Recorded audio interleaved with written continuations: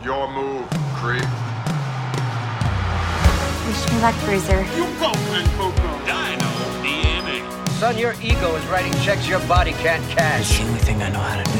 It's a good-looking boy. I'm a member of the Imperial Senate. That's Nightmare. Welcome to Earth. You crossed the line. You know, that's just like your opinion, man. Hello, everybody, and welcome back to Retrograde Podcast. This is the podcast where we talk about older movies. We talk about how they were made, how they were received, and whether or not they hold up. I am Austin. And I'm George. Okay, guys, I know I say this all the time, but we have got a banger for you today. We've got some bangers. You should just say, we've got a banger for you today. That should just be part of our intro. Make it a staple now. Well, no, yeah. but for reals, though, we have a great film, and you and I were just talking about the films that we're going to do in the future. Court Jester is still happening.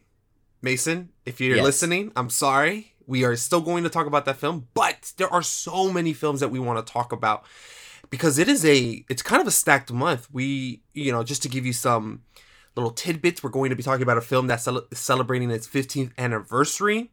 We're going to be talking about the child of one of the most prominent Hollywood directors of all time. We're going to be talking about a celebrity who just passed away not that long ago. So we have got some great films that we are going to be talking about pretty soon.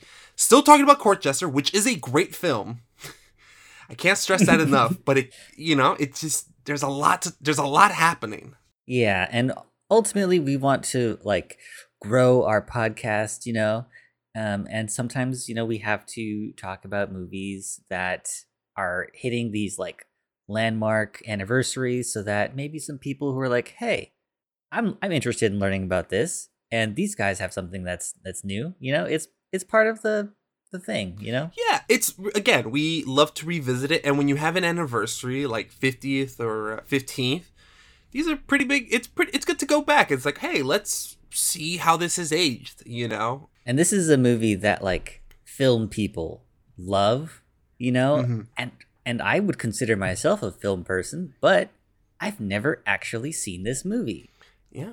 What film are we going to be talking about, Austin? Today we're going to be talking about 1972's The Godfather, directed by Francis Ford Coppola. This movie is, you said it great. This is a film person's movie. I don't know a single film person who dislikes this movie. It's almost like if you don't like this movie, you have to give your film person card back. This and Star Wars, which we haven't been referencing, but Star Wars is loved by a lot of film people, Oh yeah, and I think it's similar with Star Wars. People love the second one even more. Yeah, a lot of opinions about this film. This is it's kind of up there in the greatest movies of all time. Usually Citizen Kane will be up there, but The Godfather's not that far. In fact, for a lot of people, it is one of the greatest films of all time. Which, side note, I always thought was a weird thing to say, right? Because it really is, isn't it? Yeah, because films are... There's so many things that we can judge a movie by. What makes it the greatest of all time? Yeah. How much money it made? Because if that's the case, Avatar or Gone with the Wind, one of those two films would be the greatest of all time. What its Rotten Tomatoes score? They didn't have Rotten Tomatoes back in the 70s. Yeah. So it's interesting. But this is a highly regarded film that a lot of people have seen and a lot of people haven't seen. I actually think a lot of people, especially nowadays, haven't seen The Godfather. Maybe they saw it as a kid, but it's not a film that people actively revisit, But it's a film that people know the music from it. People know some of the scenes because it's referenced on their favorite sitcoms or movies. This, even if you haven't seen it, you know it. You know what I mean? Oh yeah, there's that scene in Zootopia, where they bring in a little mini Marlon Brando played by some animal. I don't know what the animal is, but he's doing the Marlon Brando thing. He's like, "You come to me on my daughter's wedding day." Yeah, I'm terrible. Oh man. You come to me, man. And I need cotton. I need cotton in my mouth. but that's a movie for children, adults as well. Disney's for everyone, but 5 to 15-year-olds aren't going to be able to understand that reference. They're like, what is this? They'll think it's kind of funny, but they don't know who Marlon Brando is. Yeah.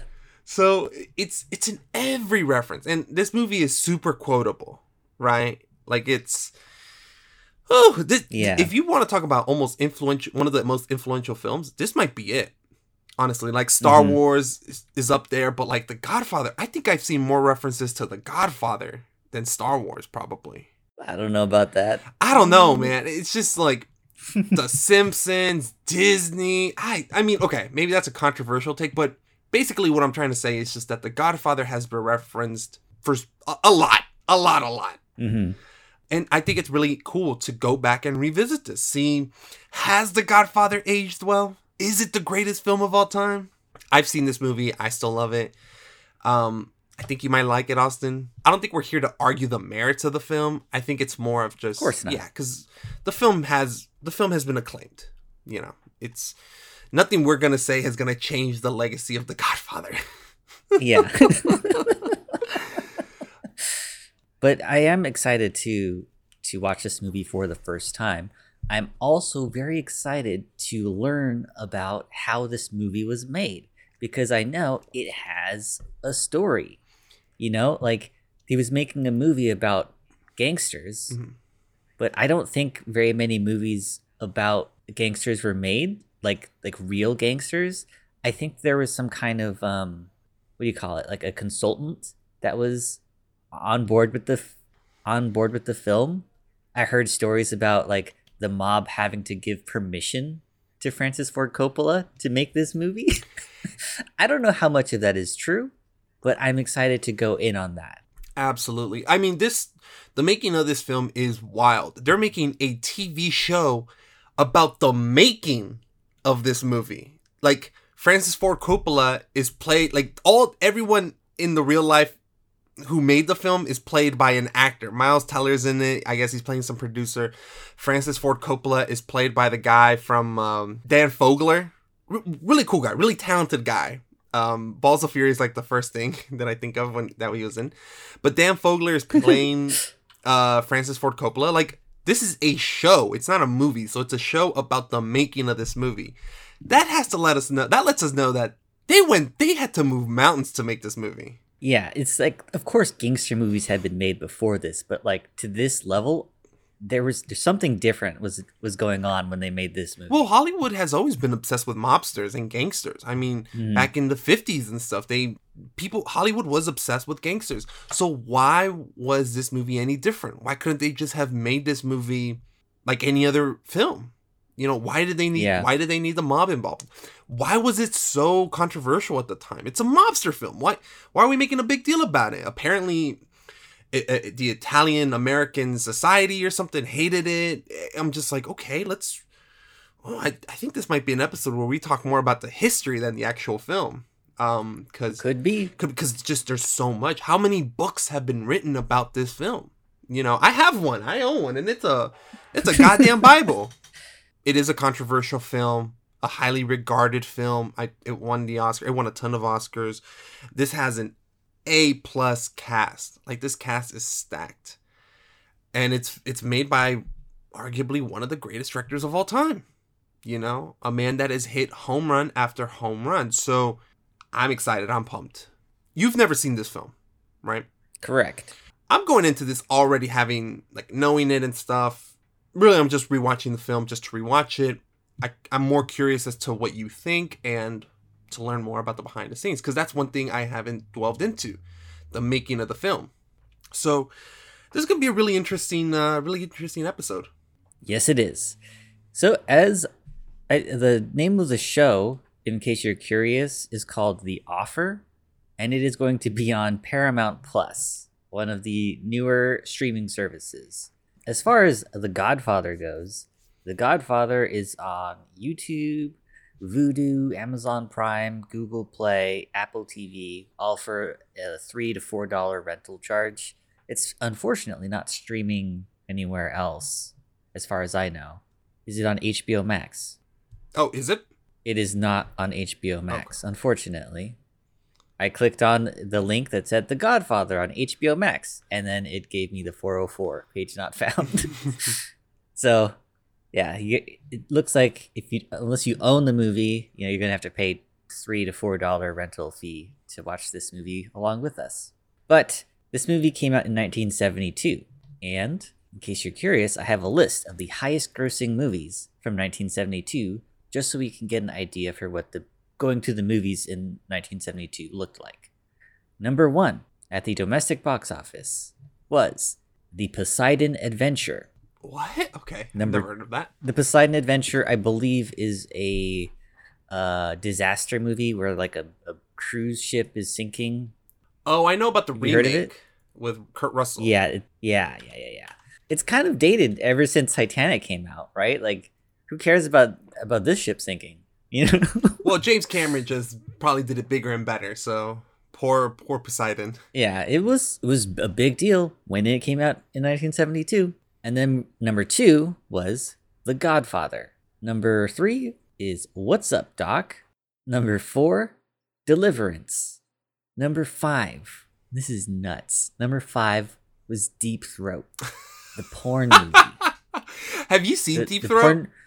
I haven't seen Deep Throat. I saw the Lovelace movie with Amanda Seyfried. Seyfried, and it was all right. It was pretty eye opening. I think we saw Deep Throat in my 60s cinema class, 60s or 70s cinema class. I think it was. I forgot. It was probably 70s because this is 1972. Right. I keep forgetting what decade that class was. It's 70s, but we watched it in our 70s class, and that was the most uncomfortable thing I've ever seen. Like, just like with a group of people. Do you know what I mean? Yeah, with a group of people. Yeah, and our professor was like, "Hey, if you guys don't want to be here for this, that's totally cool. But we are watching this for educational purposes and stuff." And I mean, like, he made it educational, but if you guys don't know what Deep Throat is, it's a porno. But I was gonna say Google it, but if you're not interested in that, then don't Google it. Yeah. The thing is, like, it was so popular, they made a like a non-porn version of it. Is that what they did to have it that. Released? Well, they might have. Did they do that? I know they did that for that pirate movie that came out after Pirates of the Caribbean. Maybe this isn't the one where they did that too. But yeah, it was very, very popular. I think my girlfriend's mom went to go see it too. It was wild. But there is like a whole story about shooting behind the scenes and how she didn't really know what she was doing in that movie. The actress, the Linda Lovelace, I think that might be one of her only porn movies, because it was a terrible, terrible experience for her. Oh, like not joking, but that might be a good movie to revisit. It's number 5 in the highest grossing films of that year. It was a big thing. There was a culture around watching pornos at theaters. I mean, thinking about it, that might be a pretty good movie to talk about. Go back and revisit, because that definitely does not happen nowadays. No. And I think now they're more careful. Like, they're more like, the porn actresses have more, well, at least in some, more control over like what they get to do or what they have to do in scenes. Mm-hmm. I don't think she had any choice. Ooh, okay, that's interesting. So it was a really, really bad experience for her. That's what that whole the Amanda Seyfried Lovelace movie was about. Like, the first half was very like glamorous, like, oh my god, I'm gonna become a big star. Then the second half is like, oh my god, we had no idea what you were going through. It's really dark. To me, that sounds like depressing. A perfect retrograde episode, because again, that's why we do this. We go back and we see what's changed, and that sounds.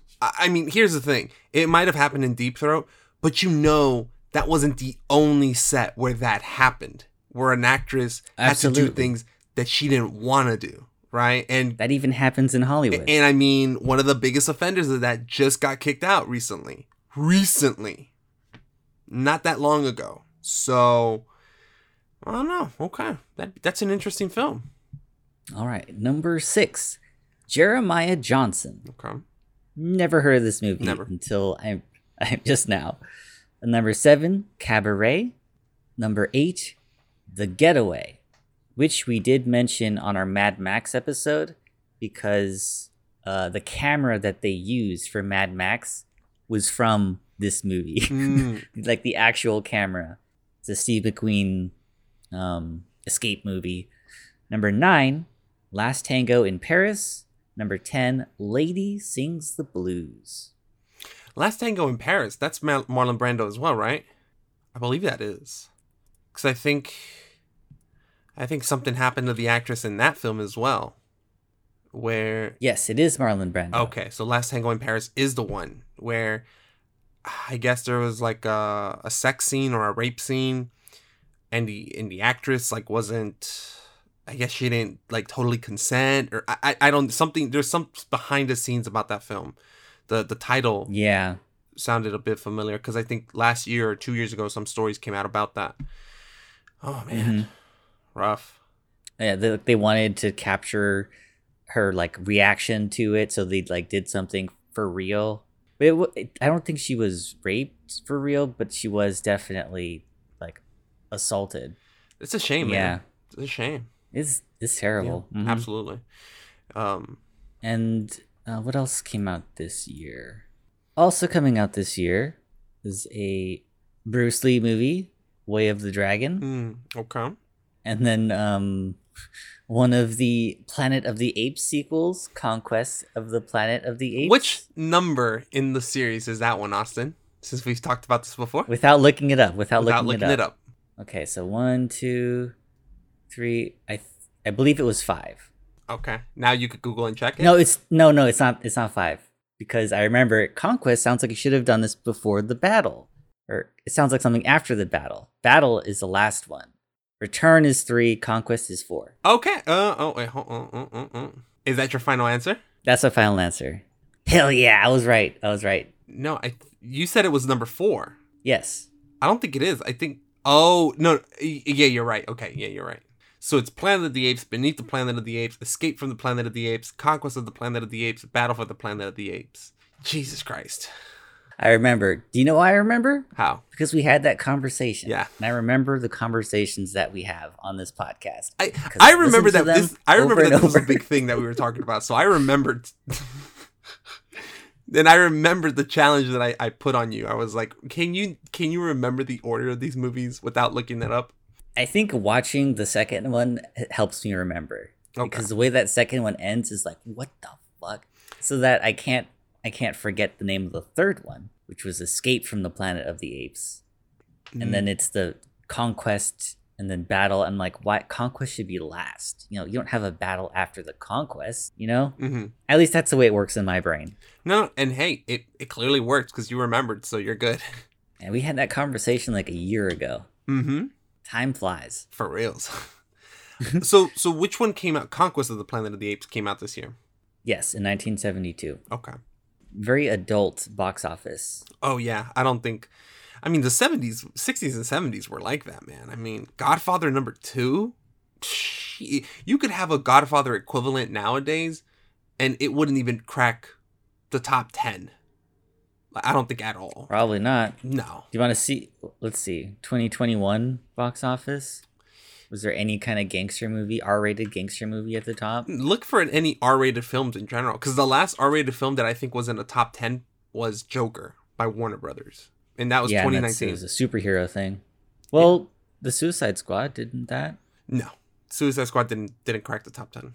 Wow. Also, it was on HBO Max, and people could watch it at home. Exactly. Might have been a different story if it was exclusive, but definitely didn't crack top 10.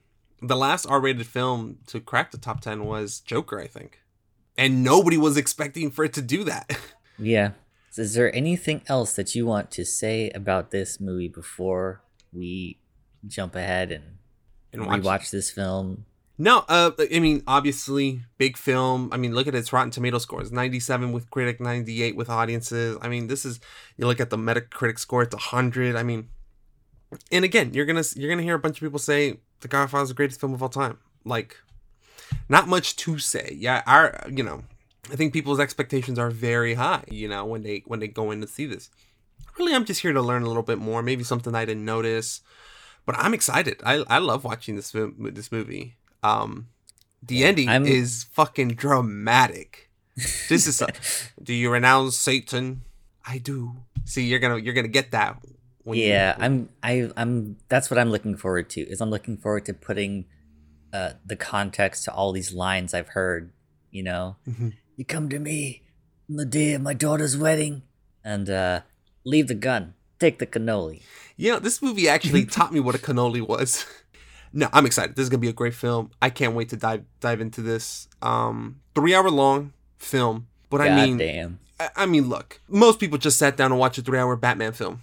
All right. I didn't even do that yet. Again, soon. If you're someone who hasn't seen The Godfather, just watch it, because this is a historical film. Like, this is a time capsule. This is number 2 at the box office in 1972. It's considered one of the greatest films of all time by a lot of people, a lot of critics. So just, if you haven't seen it, just watch it and then come back and listen to what we have to say, because, you know, because you like us. Our conversations are pretty fun, I think. I think they're very fun. All right. So we will see you in 1 minute. I'm going to make him an offer he can't refuse. You know my father.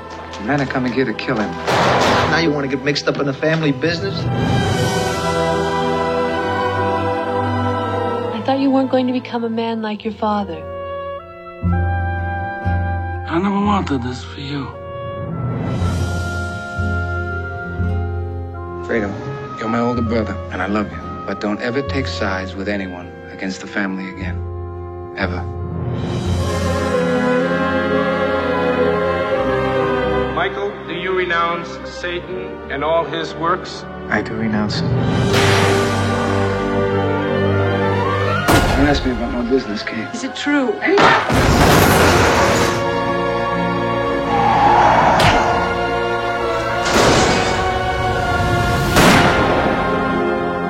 Leave the gun. Take the cannoli. Hello, everybody. We are back. We have just finished watching Francis Ford Coppola's The Godfather. It is the first time I have ever seen The Godfather. I studied film in college. I have a degree, a bachelor's in film and media studies or something like that. But I've never seen The Godfather until about 3 days ago. All right, so this is like I think I've seen the movie like 4 times up until now. I said that I generally like the film, but I am curious as to what you think. What do you think of this film, Austin? I think it is a great movie. Doesn't need to be 3 hours, though. Really? Okay. Yeah. All right. Interesting. Yeah. We will get into why. I know exactly where I'm like, I don't know what this is in the movie for. It's fun. I know exactly where it is where I'm like, this wouldn't happen in a movie made today. Oh, you know what? I could see that. I think the movie is a little short. If anything, I could watch another hour of this. Like, the thing is, it's never boring. No. You know? Mm-mm. It's never boring. It's entertaining all the way through. There's suspense. There's the way it's shot is like, there's some scenes in the movie where the camera is like doing some things that let you know that Francis Ford Coppola is like a really good director. Oh yeah, you know? Absolutely. Francis is a great director. Like, he has made banger after banger after banger. For those of you guys who don't know, he directed the other 2 Godfather films. He directed Apocalypse Now, The Conversation, Bram Stoker's Dracula, on top of some other films. But he did that one too. Which one? Bram Stoker's? Yeah. Oh yeah, he did that one, and that's a great film. Forgot. That movie's wild. That's one that critics don't like.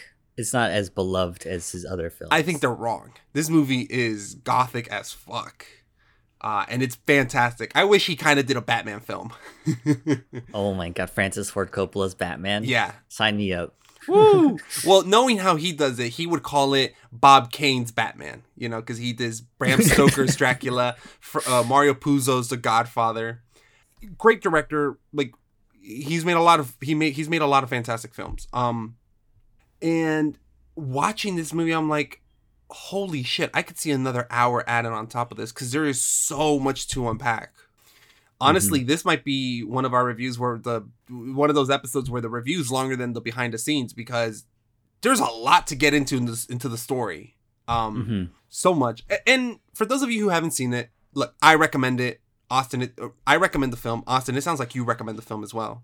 Yes, I do. If you haven't seen it, like it's really interesting to go back and watch this film and see how many, like, where all the references come from, put into the context of the movie.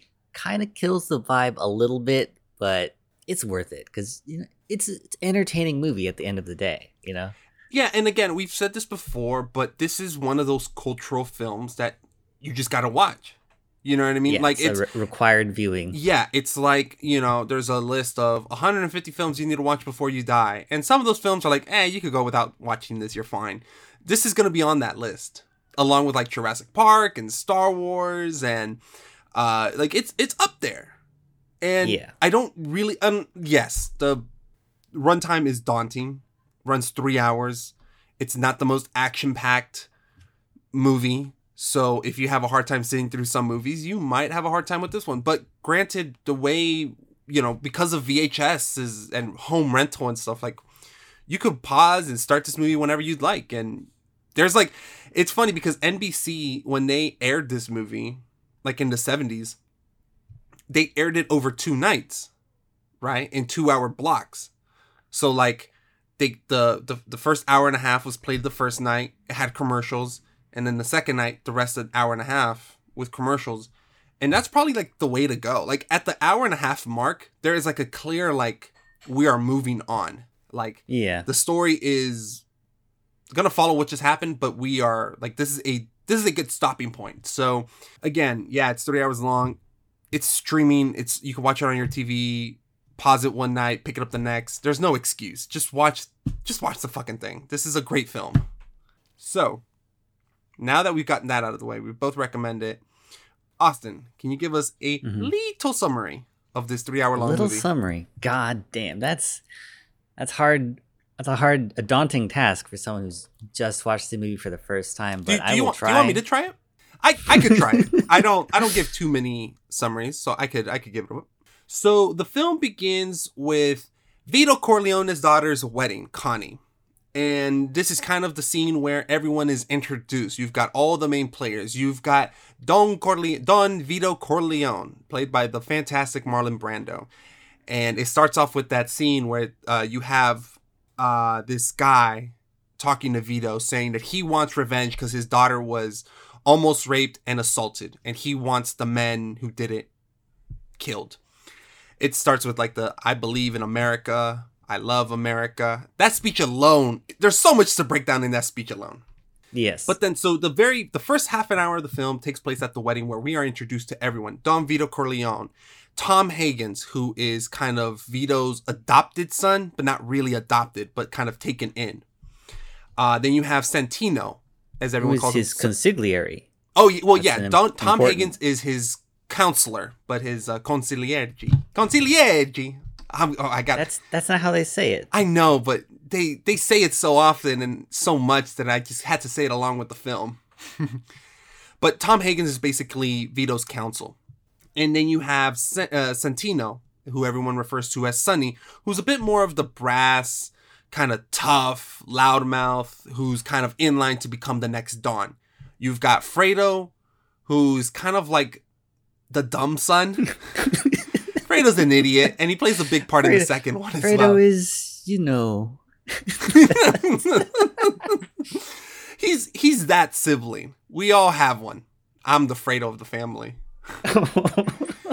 And then you've got Michael, played by Al Pacino, who brings his girlfriend Kay, played by the wonderful Diane Keaton, who is I love her. So then you've got Michael, who brings Kay, and he introduces his family, and he kind of explains to her, he gives her some background on his family. And, you know, we have a scene where this guy, Johnny Fontaine, goes up to Vito. He's like, hey, I want to be this big movie star, but this producer isn't giving me the part. Vito sends Tom Higgins to talk to the producer. Tom talks to the producer, and the producer is this crazy guy. He's one of my favorite. This guy says one of my favorite lines in the entire film. But he You know, he fights back. He's like, I'm not putting that guinea pig in my film. They say guinea a lot in this movie. Actually, I don't even feel like saying guinea. It's a slur. It's an Italian slur, but it seems like it's the kind of slur that some Italian Americans use to refer to one another.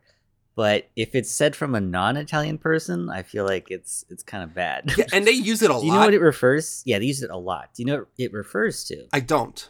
It refers to the western coast of Africa. And I believe that the intent is to say these Europeans aren't real Europeans. They're more African than Europeans or something like that. Okay. Wait, okay. So it's like racism in twofold, I guess. Yeah. Jesus Christ. Yeah, because you're insulting Africans as well. Jesus. Yeah. So this horrible producer is not going to put this guy Johnny Fontaine in the video in his motion picture. So Tom Hagen's, you know, and this is that famous scene that people have parodied where the movie producer wakes up in bed and, you know, he sees that it's like wet. He pulls the comforter away and you see the horse's head cut off, put inside, bled all over this man. I was laughing during that whole scene. I'm sorry. Sorry. Poor horse. But I do feel bad for the horse. Its only crime was being beautiful. I know. I felt so bad for the horse. But so that just kind of gives you an idea as to how this family operates, how powerful they are, and how they get what they want. So as the film goes on, you have this guy, Sollozzo, who goes up to Vito and he says, I have a narcotics empire that I need your help. I need your financing. If you allow me, I can make you a boatload of money. And Vito says no. He doesn't want to deal with drugs.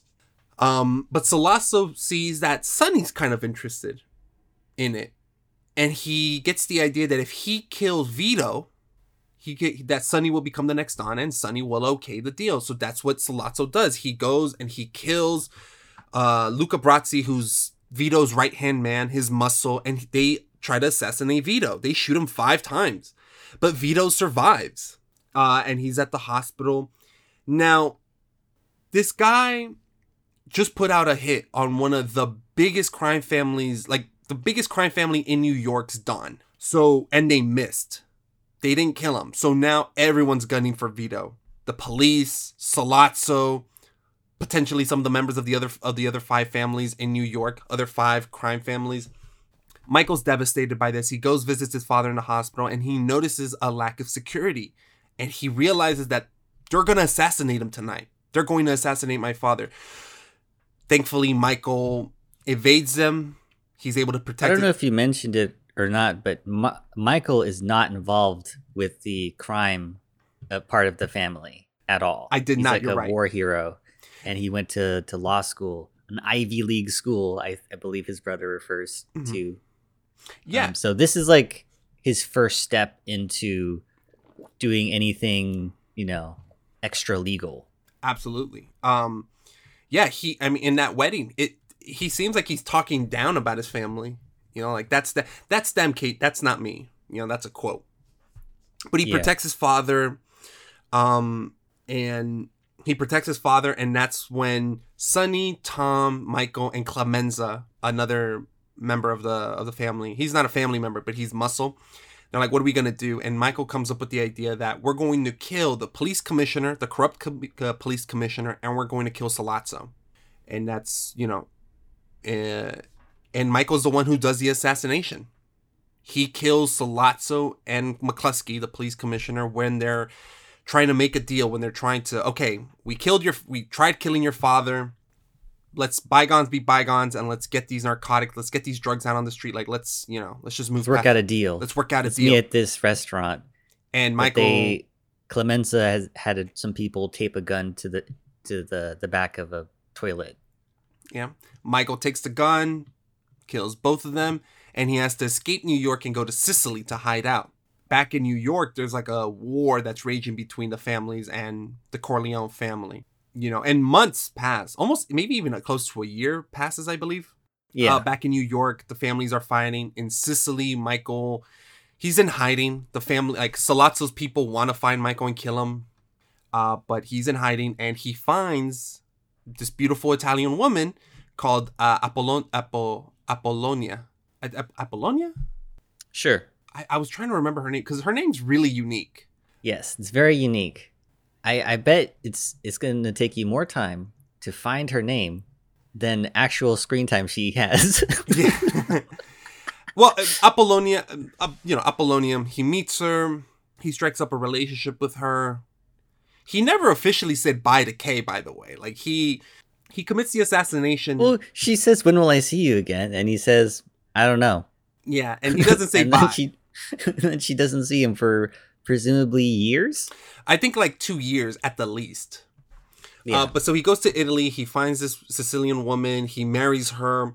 Back at home, they're making, there's a war happening. And Connie, whose wedding we saw at the very beginning, her husband Carlo, we see Carlo. He's a real piece of shit. Oh, I got some thoughts on this motherfucker. We see him physically beat Connie when she's pregnant. Like, you could see that she's pregnant. She's showing. So he beats her, and she calls Sonny, and as Sonny's, obviously her older brother, is about to go beat the shit out of Carlo, he gets assassinated as well. He gets Bonnie and Clyded. Oh, yeah, he gets Bonnie and Clyded hard. Which, if you don't know, it's basically like 5 Tommy guns at one person. It's brutal. So Sonny's dead. As this news reaches Michael, he has to go into hiding again because they're getting closer to finding him. And Michael has these bodyguards in Sicily. Fabrizio's like the cool, like they're both cool bodyguards. And are they? Yeah, they're cool for a while. One day Michael's one of them betrays Michael. Yeah, Fabrizio's the one who betrays. Well, so what happens is Michael's about to go drive up to the city, and Fabrizio puts a bomb in the car, and his wife's in the car. Fabrizio his bodyguard didn't want to kill his wife. He wanted to kill Michael. But his wife's in the car. She blows up as Michael's walking towards her as he realizes what's happening. So she dies in front of him. Fabrizio escapes. And Vito, who's kind of recovering still, but he's able to talk and stuff, he meets with the Five family and he makes an arrangement for them to... He agrees to sell drugs and to share his political influence, the politicians that are under his belt, so he gives them access to their politicians to sell drugs in order to bring Michael back and to stop the war. And I think at this point, because you think that it's Sollozzo, who was the guy who was trying to bring the narcotics in, was partnered with Tattaglia. Mm-hmm. But somehow in this meeting, Vito determines it wasn't Tattaglia, it was Barzini. Well, it was Tattaglia and Barzini. Tattaglia was in on it, and and like everybody knows that Tattaglia was in it because they kill his son Bruno. But then he realizes like, oh, it's Barzini. So at this meeting, Vito wants to set peace and he wants to bring his son back. But again, you're right. He is also trying to figure out who's behind all this, and he finds out that it's Barzini and Tattaglia, 2 dons of the other families. So Michael comes back and he is now fully integrated into the mafia. So Michael's the new Don. He's learning all the ropes. Vito's giving him power. And they are making a move to take out the other families because they look weak, right? He's like, we can't look weak. It's like, we are weak. We're making a weak move. So him and Vito are making plans to take out the other families. And ultimately they do. So Michael, in the meantime, marries Kay. He has a child with her. He becomes the godfather to Connie's kid, who's married to Carlo, who will come back. And that's when he demotes Tom Hagen from Consigliere. Yes. And that's when they decide to go to war. And there's the famous scene where they're at the baptism that's intercut with all the assassinations happening of all the members of the 5 families, of Mo Green, who's the head of a casino. Like, it's a slaughter. Basically anyone who's wronged him, plus the other heads of the other 5 families. Yeah. They all get assassinated. And before Vito, he's really old at this point, and he tells him before he dies, Barzini's going to want to he's going to call a meeting. He's going to come to somebody you trust. And whoever that is going to be a traitor for the family because they're going to arrange for you to get assassinated. So you're kind of waiting to see who it is that's going to approach Michael to set up this meeting with the other crime boss, Barzini. And it kind of seems like Clemenza's unhappy with the family. And also there's Tessio. And it ends up being Tessio that goes to approach Michael to arrange the meeting. And like you mentioned, Vito Corleone does die. Not because of his wounds or anything. He fully recovers from that. He just died. His heart gives out. You know, he is old. So he dies. You know, off screen, or he dies on screen, but he dies playing with his grandson. Yeah. And that's when he finds out that Barzini's behind it. He finds out that Tessio is the one who is working with Barzini. And that's when the assassination happens, along with the baptism. And at the very end, all the 5 families, Dons, have been killed. Some of their muscle, people that have been gotten in their way, traitors of the family, all killed. And at the very end, it's, you know, Michael in Vito's old office, you know, being addressed as the Don, as Kay watches and realizes that, oh, dang, like, what did I get myself into? And Connie, and while he's cleaning house, he also kills Carlo, you know, Connie's wife, the man who's been beating her. He kills Carlo in a bad way, and that dude had it coming. Fuck him. He kills Carlo, and Connie's upset and starts yelling at Michael and saying, "You killed him! You killed him! Why did you kill him?" And Kay asks Michael, "Did you actually do it?" And Michael lies, and he says, "No, I had nothing to do with it." First he says, "Never ask me about my business." Yeah. And then he yells Another famous line. And then he yells it, and then he tells her, I had nothing to do with it. And then that's when we see some new people approach him and address him as the Don. And that's the end of the film. So it's a lot more happens, there's a lot that happens in this movie. It's a 3-hour long movie, but those are kind of the basics. So let's get into it. Let's talk about this movie. Let's talk about this movie. Let's talk about the opening, which is the famous monologue from the coroner, kind of, who says, "I believe in America. I love America." Or actually, let me pull it up. I believe in America. America has made my fortune, and I raised my daughter in the American fashion. I gave her freedom, but I taught her never to dishonor her family. She found a boyfriend, not an Italian. She went to the movies with him. She stayed out late. I didn't protest. 2 months ago, he took her for a drive with another boyfriend. They made her drink whiskey, and then they tried to take advantage of her. She resisted. She kept her honor. So they beat her like an animal. When I went to the hospital, her nose was broken. Her jaw was shattered, held together by wire. She couldn't even weep because of the pain. But I wept. Why did I weep? She was the light of my life. Beautiful girl. Now she will never be beautiful again. I went to the police like a good American. These 2 boys were brought to trial. The judge sentenced them to 3 years in prison and suspended the sentence.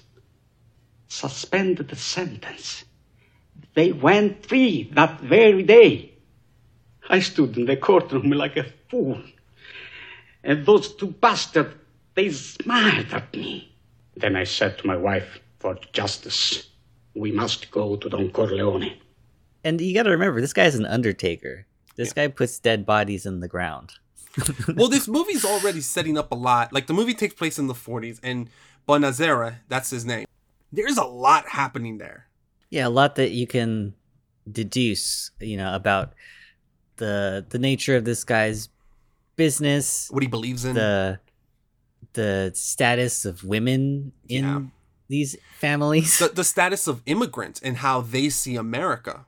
Because what's strict, there's a lot happening here. But growing up, my father's an immigrant. My dad was a refugee from Nicaragua during the Iran-Contra incident, and my mother also immigrated to America. So I'm first generation. And when I hear my dad talk about America, he talks about it in kind of the same manner. Like, I believe in America. America is where I've made my fortune, right? It's the idea that America is the great home. Like, it is where if you work hard, the land of opportunity. The land of opportunity, right? Which is an idea that is still alive today, right? Mm-hmm. A lot of immigrants feel that way. I'm sure a lot of kids who are first generation here, their parents feel the exact same way. And that's the opportunity that America brings with it. But then you kind of, as the film goes along, you realize just how awful America is.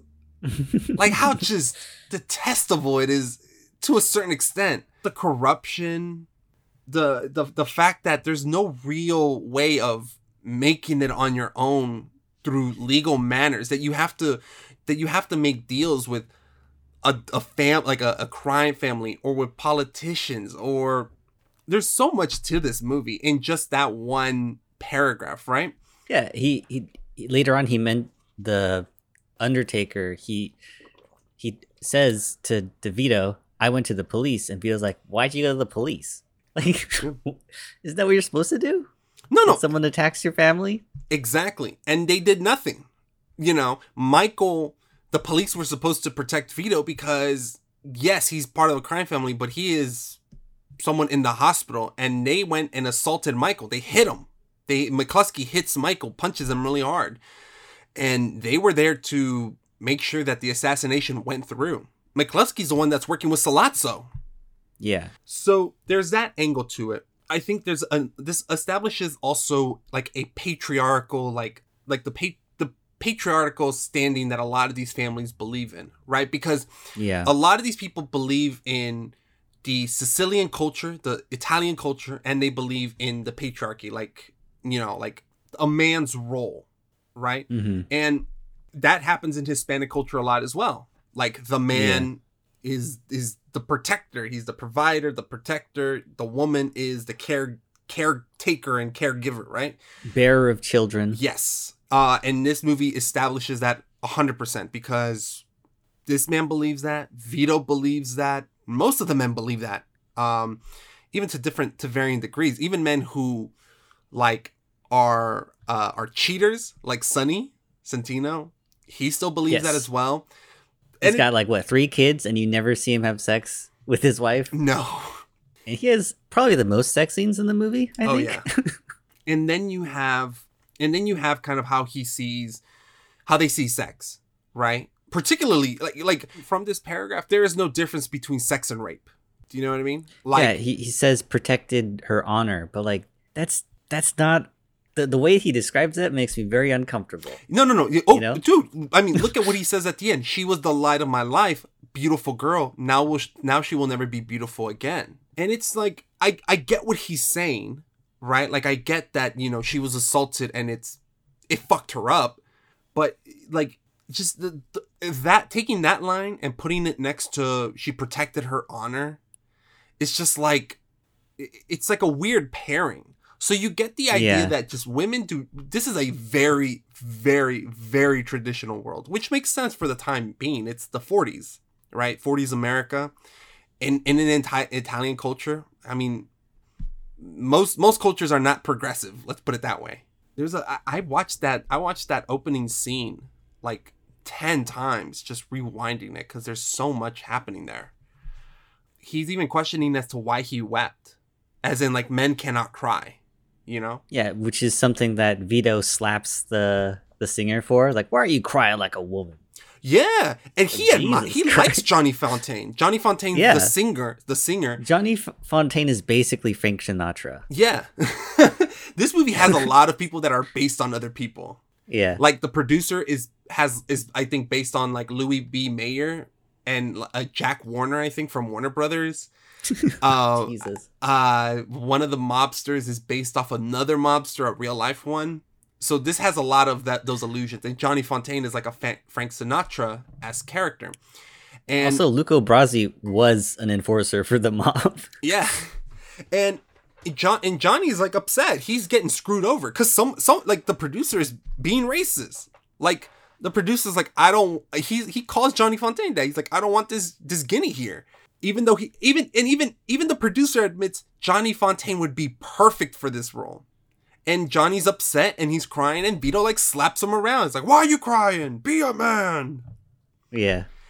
And so this beginning really establishes like the setting and the vibe. And all this is happening in the background as the wedding's happening, which is like, I've never been to an Italian wedding, but this party is banging. Like, it's fucking awesome. And the way that meeting room is lit is so dark. Yeah. But it's not like dark like they don't know how to light the movie. No, it's dark like it's, man, what is happening in this room? This is not a room where good things happen.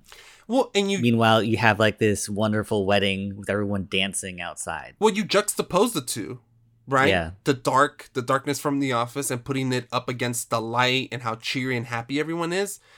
That's the world that these mobsters live in. Family is the most important thing, but you are not scared of killing the motherfucker if it has to come to that.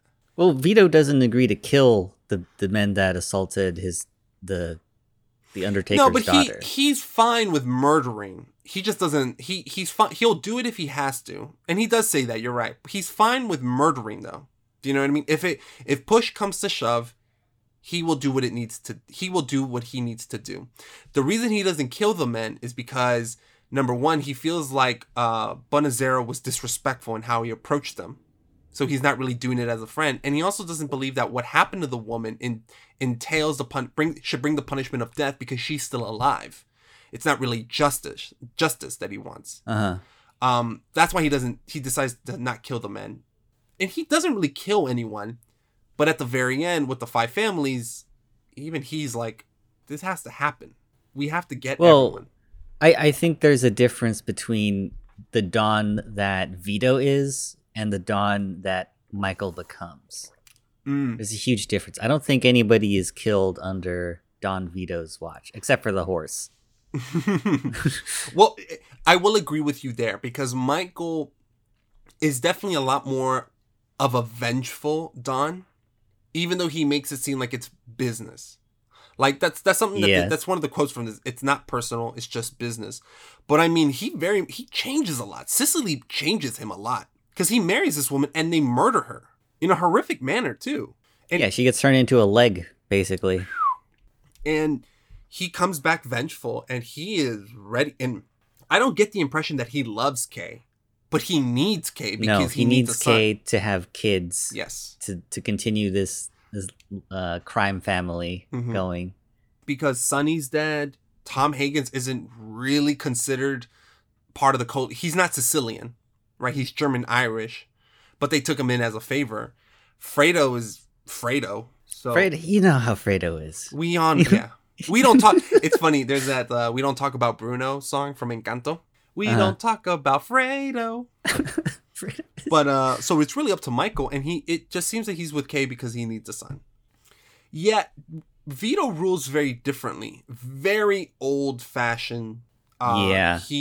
I mean, this man is like old school. Like, this is how you talk to a person with respect. This is how you treat people. This is how, and but family is very important to him. Oh yeah, well, yeah, and it's funny because there's even that scene where Sonny is like sleeping with one of the guests at the party. Yeah, and as Sonny finishes and he goes into the room where the meeting's happening, Vito looks at him and he goes to the other guy and he's like, family is one of the most important things. Like, it's important that you see your family, because if you don't see your family, you're not really a man. As Sonny's in the background, yeah. After he was being adulterous, that first opening is the perfect way of characterizing everyone. Like you understand everyone and everyone's role after the first 30 minutes of the film. Like, you get. You get what the movie's talking about. It's about the American dream and the pursuit of it. You get what's important to these men, their family. You get how they go about it, right? And how they feel and how they think. Sonny's the brash guy. He's always going to resort to violence. Tom is a lot more laid back, but a lot more pragmatic, but non-violent. And then you have Michael, who kind of looks down on his family for being a part of this, who's a war hero too. I'm not sure if he looks down on his family, but he stays separate from them. He talks about them in kind of like, that's them, that's not me, Yeah, he doesn't like in the beginning he doesn't hide what his family does from Kay. Kay sees Luco Brasi, who's played by Lenny Montana, who used to be an enforcer for the Colombo crime family, and also used to be a wrestler. I could see it. He's huge. Yeah, he's like rehearsing this speech, which is just like saying, "Thank you for inviting me to your daughter's wedding. I hope that her first child is a masculine child." And he's like rehearsing it. And Kay's like, "What is that guy doing? Like, what? He's scary. What's his deal?" And then the Frank Sinatra character comes in, and she's like, "Oh, what's Johnny the guy's name? Johnny Fontaine." And so Michael tells her a story of how they got to know Michael Fontaine. Michael Fontaine was in a bad contract, and they got him out of it. His dad made the agent an offer he couldn't refuse. What was the offer? Had Luco Brasi put a gun to his head and said, "Either your signature goes on this document or your brains." I mean, shit. I mean, enough said. You know, Vito's not a guy you fuck around with.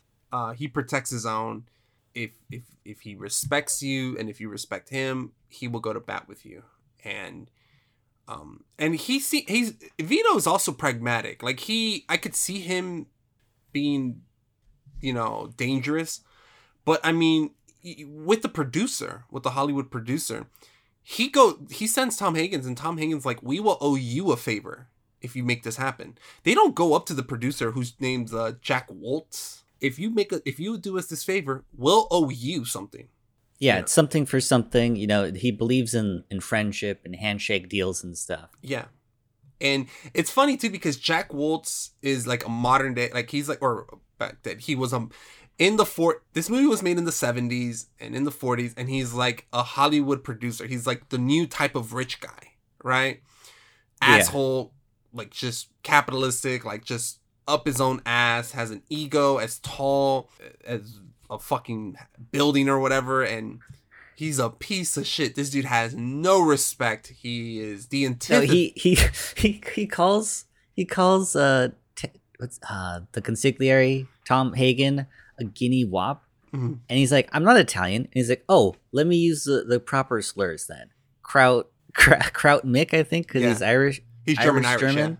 It's like he's just the worst person. He's the worst person. And I feel like because how Francis Ford Coppola feels about Hollywood, I feel like he was definitely like, hey. Yeah, I don't think there's anything that movie directors love more than making movie producers villains. Yes. And Francis had such a hard time making this film, which we'll get on to later, but he had such a hard time with the producers in this. And Hollywood's notorious for having a lot of people with huge egos just running these studios. So it seemed like this was very pointed. And that's why it's so funny, because it was borderline reminding me of Tropic Thunder. One of my favorite quotes, which is going to be one of my quotes at the end of the film, at this episode, is when Tom Hagen sees Jack's talking about this young woman that he was like that he was like grooming to be the next big Hollywood star, right? Grooming. Interesting word there. Well, I mean, he wasn't he? Yeah, she seemed to be way younger than him. Oh, Let's yeah. just put it that way. Wait, and that's where the grooming comes in. Like, he was kind of, he wanted to make her a big star, but it was also a sexual relationship. I mean, I forgot about this quote, but he basically tells Tom Hagen that he doesn't want Johnny Fontaine for the film because Johnny Fontaine found this girl and slept with her. She ran off with him. She ran off with him. And he's like, Jack Woltz describes her as, "She was beautiful. She was young. She was innocent. She was the finest piece of ass I've ever had. And I've had them all over the world." Jesus. It was, and that line alone had me dying of laughter. And at that moment, I was like, this dude's about to fuck you up. And you have it coming. And here's the thing. Is that really like outside of the realm of possibility to think that a big giant Hollywood producer would say something like that? No. Absolutely not. So when you get the reveal of the horse and he screams like a little bitch, I was just over the moon. I was like, this is gonna be fun to watch again. Granted, I feel bad for the horse. I do feel bad for the horse. But yeah, that scene alone establishes what they're willing to do, how far they will take things. Because again, they're not murderers at this moment, but they will get what they want. If that means either putting Luca Brasi on you or putting your horse's head on you, like next to you, they will do whatever it takes because they have the muscle and the power. And this opening really establishes the Corleone family as being the biggest family, the most well-connected, the strongest, which is constantly challenged throughout this film, especially after Vito gets shot, right? When Sollozzo comes into the picture. The characterization goes even further because then you have Sollozzo who comes into the film and he's saying that he wants to introduce narcotics. Vito doesn't want to, and he explains why, because they deal in gambling and these other vices and alcohol. And he's like, look, I'm not a man to tell someone what to do. Gambling and alcohol are vices that don't inherently have to ruin someone's life, but drugs is a whole other thing. Huh? Okay. Well, it's still not great. That's how he justifies it. But narcotics is clearly like too far. Right? It's too far. And he's polite about it.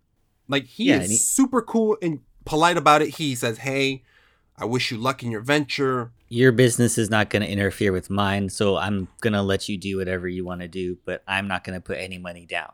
Exactly. That's basically what he says. Yeah, and that's a great point because the Corleone family has a lot of money. Because Vito asks him, "Why us? Why me?" And he's like, "Just for the money." And he's like, "If you think a few $1 million is just fine, it's just a small amount to finance with, that's exactly why I'm coming to you, because you're loaded, basically." Mm-hmm. Sonny makes the mistake of, this is where Sonny really fucks up, because he shows interest in Sollozzo's deal, and that's when Sollozzo says, well, him and Tom Hagen were interested in taking the deal in private. Sollozzo sees this and he's like, okay, clearly Vito and Sonny are on separate pages, and that's when Sollozzo decides to kill Vito, and he kidnaps Tom. And Vito's assassination is kind of wild. Yeah, it's like, something's wrong because Vito is going to go to the grocery store or something, he's going to the market. There's no grocery store. He goes to the market and he's like, "Oh, where's Paulie?" And Fredo's like, "Oh, Paulie's out sick, but it's okay, I'll drive." And it's like, when someone's out sick and you're a crime boss, there's just a little something suspicious about that. And it keeps cutting back and forth between this and what's happening with Luca Brasi. Mm-hmm. Which I will say, this movie is very violent. That was a lot of the violence kind of happens off screen, right? What? There's a lot of violence in the movie, but there's a lot of violence that you do not see. Well, there's a lot of events that you don't see happen in the movie that they talk about.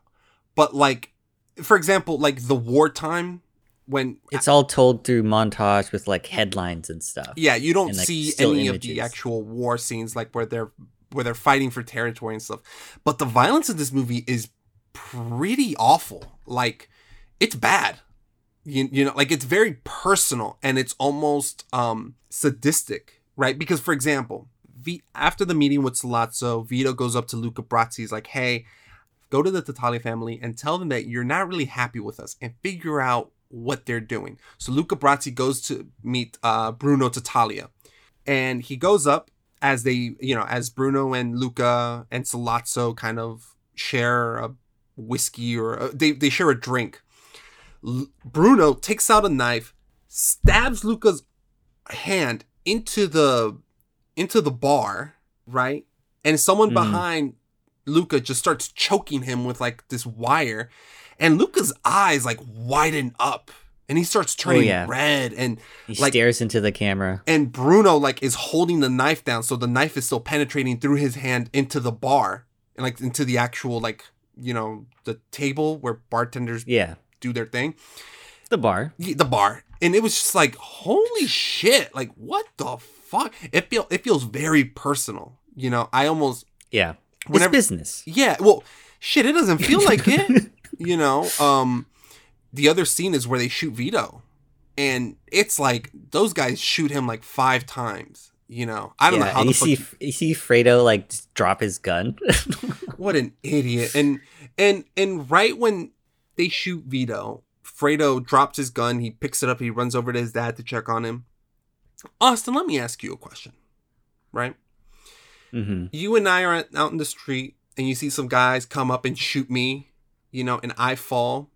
You drop your gun. Mm-hmm. You run over to me. What's the next logical step to do? Well, we have cell phones. So it's not really fair to compare what I would do with what Fredo would do, you know?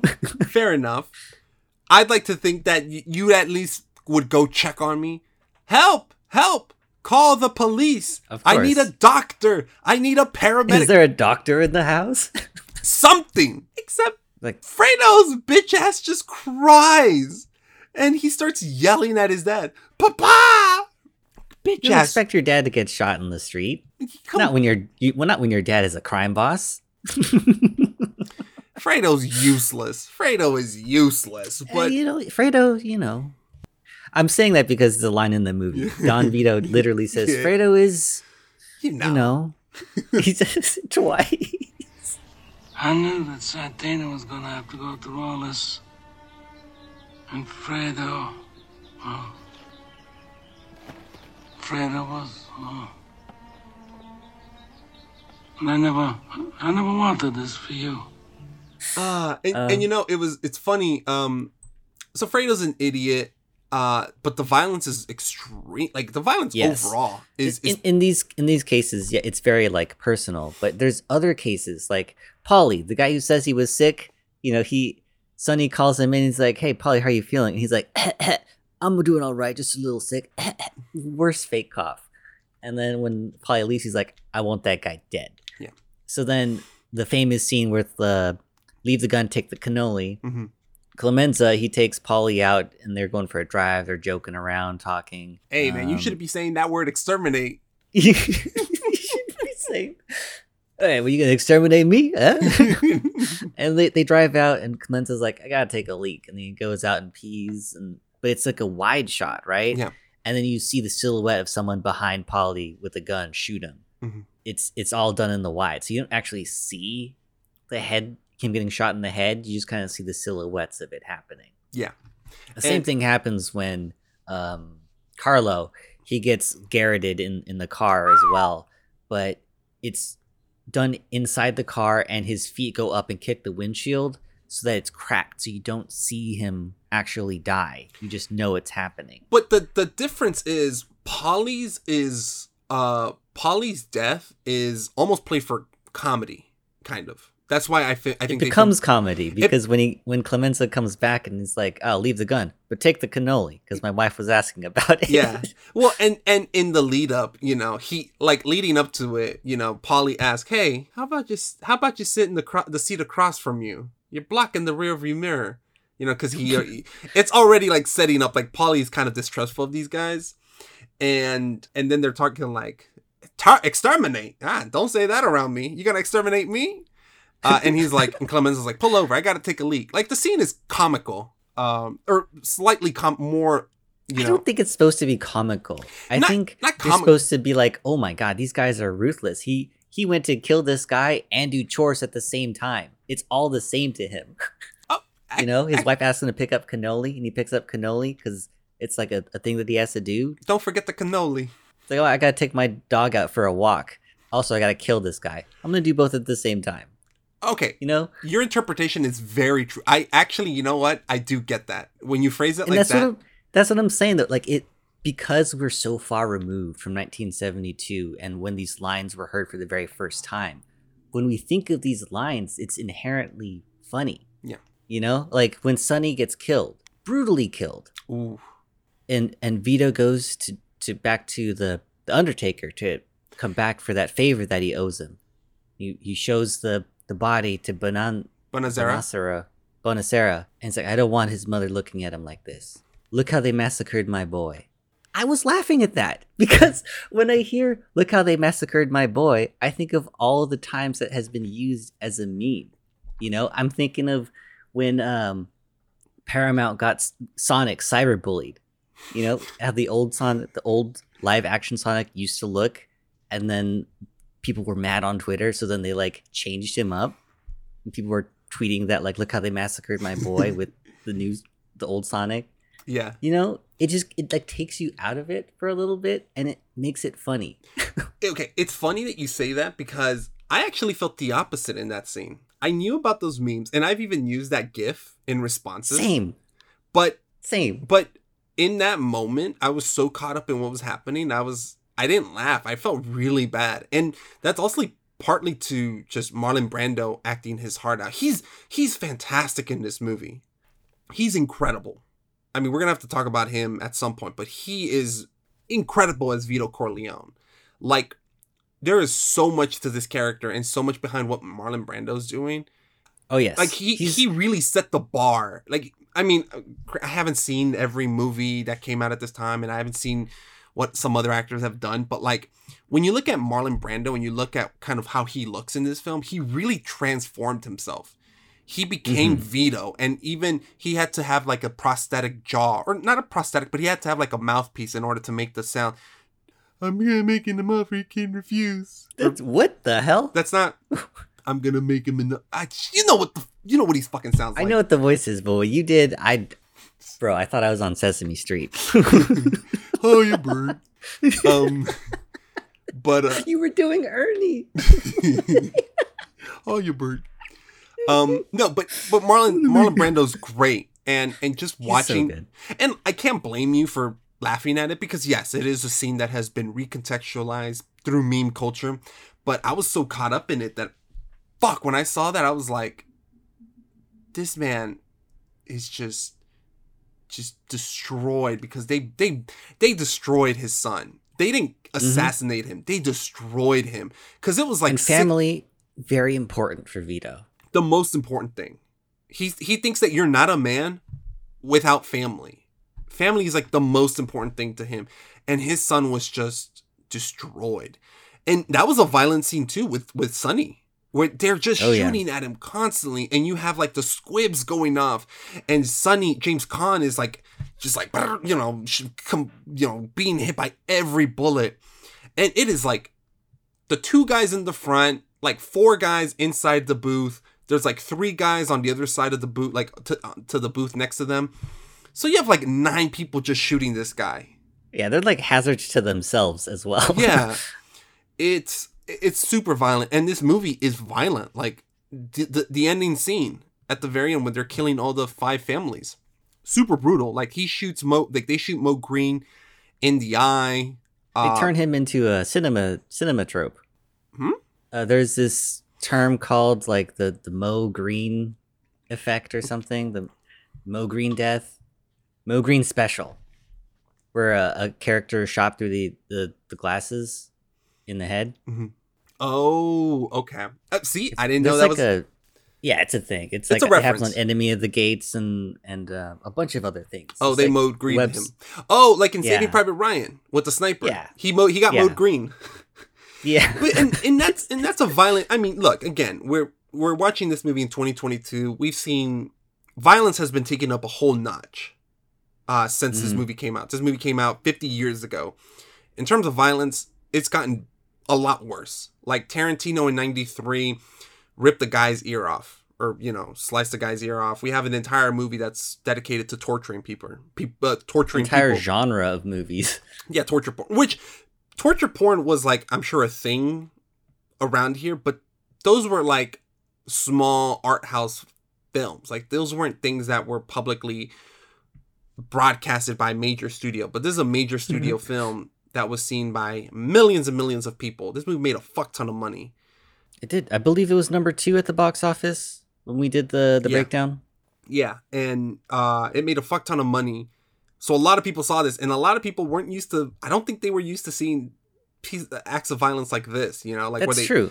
That might be the reason why I didn't think it wasn't as violent. But now that you're saying all that, like, yeah, maybe it's because I'm used to seeing so much violence. I mean, that this doesn't seem so bad. I mean, look, and here's the thing: you and I have grown up with films that are way more violent now, right? Like our ratings now are not the same as our ratings back then. right? Correct. And you and I grew up with video games. And so, I mean, there are violent video games, man. I mean, how many hours have you put into Hunt? I into Siege, both of us into GTA. But yeah, no, so you and I, and most people nowadays are kind of used to, like, violence a lot more now, you know? Yeah. So, but back then, that wasn't the case, you know? I mean, yeah, there were violent movies, but this was a huge deal, you know? This was Marlon Brando, big studio film. So the violence is pretty shocking. And I mean, even Carlo's death at the end, yeah, you don't even see it, but the way he breaks the glass, the sound he's making, and you're seeing somebody just desperately trying to survive. Like you feel that. So it feels, you get the feeling. Like it, I'm not like watching that scene like, it could have been worse. I'm feeling it, you know? I feel the wire around my neck. And it makes me uncomfortable, you know? And I that was one thing revisiting this film. I was like, holy shit, this is a lot more violent than I realized. And it must have shocked people at that time.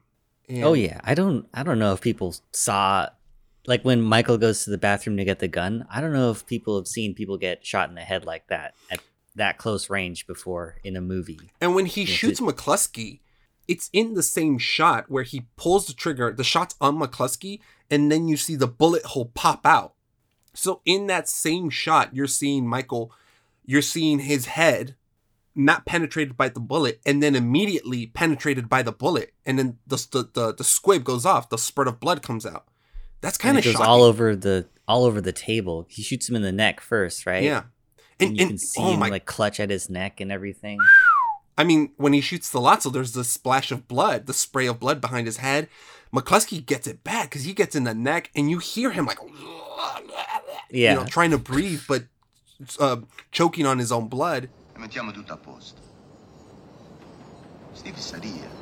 Siete finiti.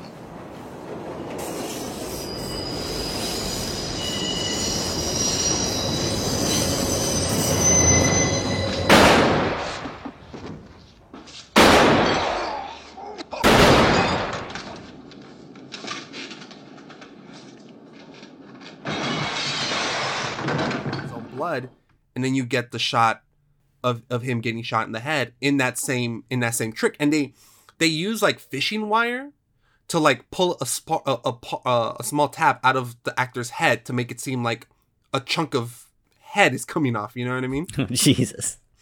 But yeah, that's a tough act to do, and it's violent, dude. Oh yeah, and also there's that build up to it too, like you know what's about to happen with the train, right? Because Michael said what his plan was, and now it's time to actually execute it. And he's looking for the gun, and he can't find it at first. So he's like, "Oh shit, is the gun there?" You hear that noise outside; it's getting louder and louder and louder. Then he finds the gun, and then Clemenza said, "Hey, once you come out of the bathroom, start shooting." But he comes out of the bathroom, doesn't start shooting. So it's like, what's gonna happen? And the anticipation, the suspense, even builds up way before that. Yeah, in the car when he's talking in the car, they're like, he gets checked by the cop, and then he sees he's going to New Jersey, and it's like, oh shit, the gun's not going to be in New Jersey. Yeah, what am I gonna do?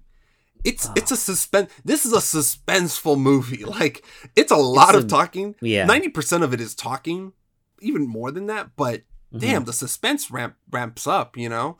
And this movie hits hard even when it surprises you, because in that restaurant scene, they're building up to it because you know the plan.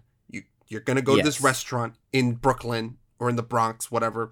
You're going to go into the restroom. You're going to pull the gun from behind the toilet thing. You're going to go out and you're going to shoot. So you know the plan. He has to execute on all that. And that's not exactly what happens all the way through, right? Yeah. There's a moment where Sollozzo talks to Michael in, is it Italian or Sicilian? Italian, I believe. It's Italian. And most of the movie translates the different language. But this one, no translation. So if you're not Italian, you don't know what he's saying. You don't speak Italian, you don't know what they're saying. Yeah. And it all builds up that suspense. It's you know what's great? Great scene.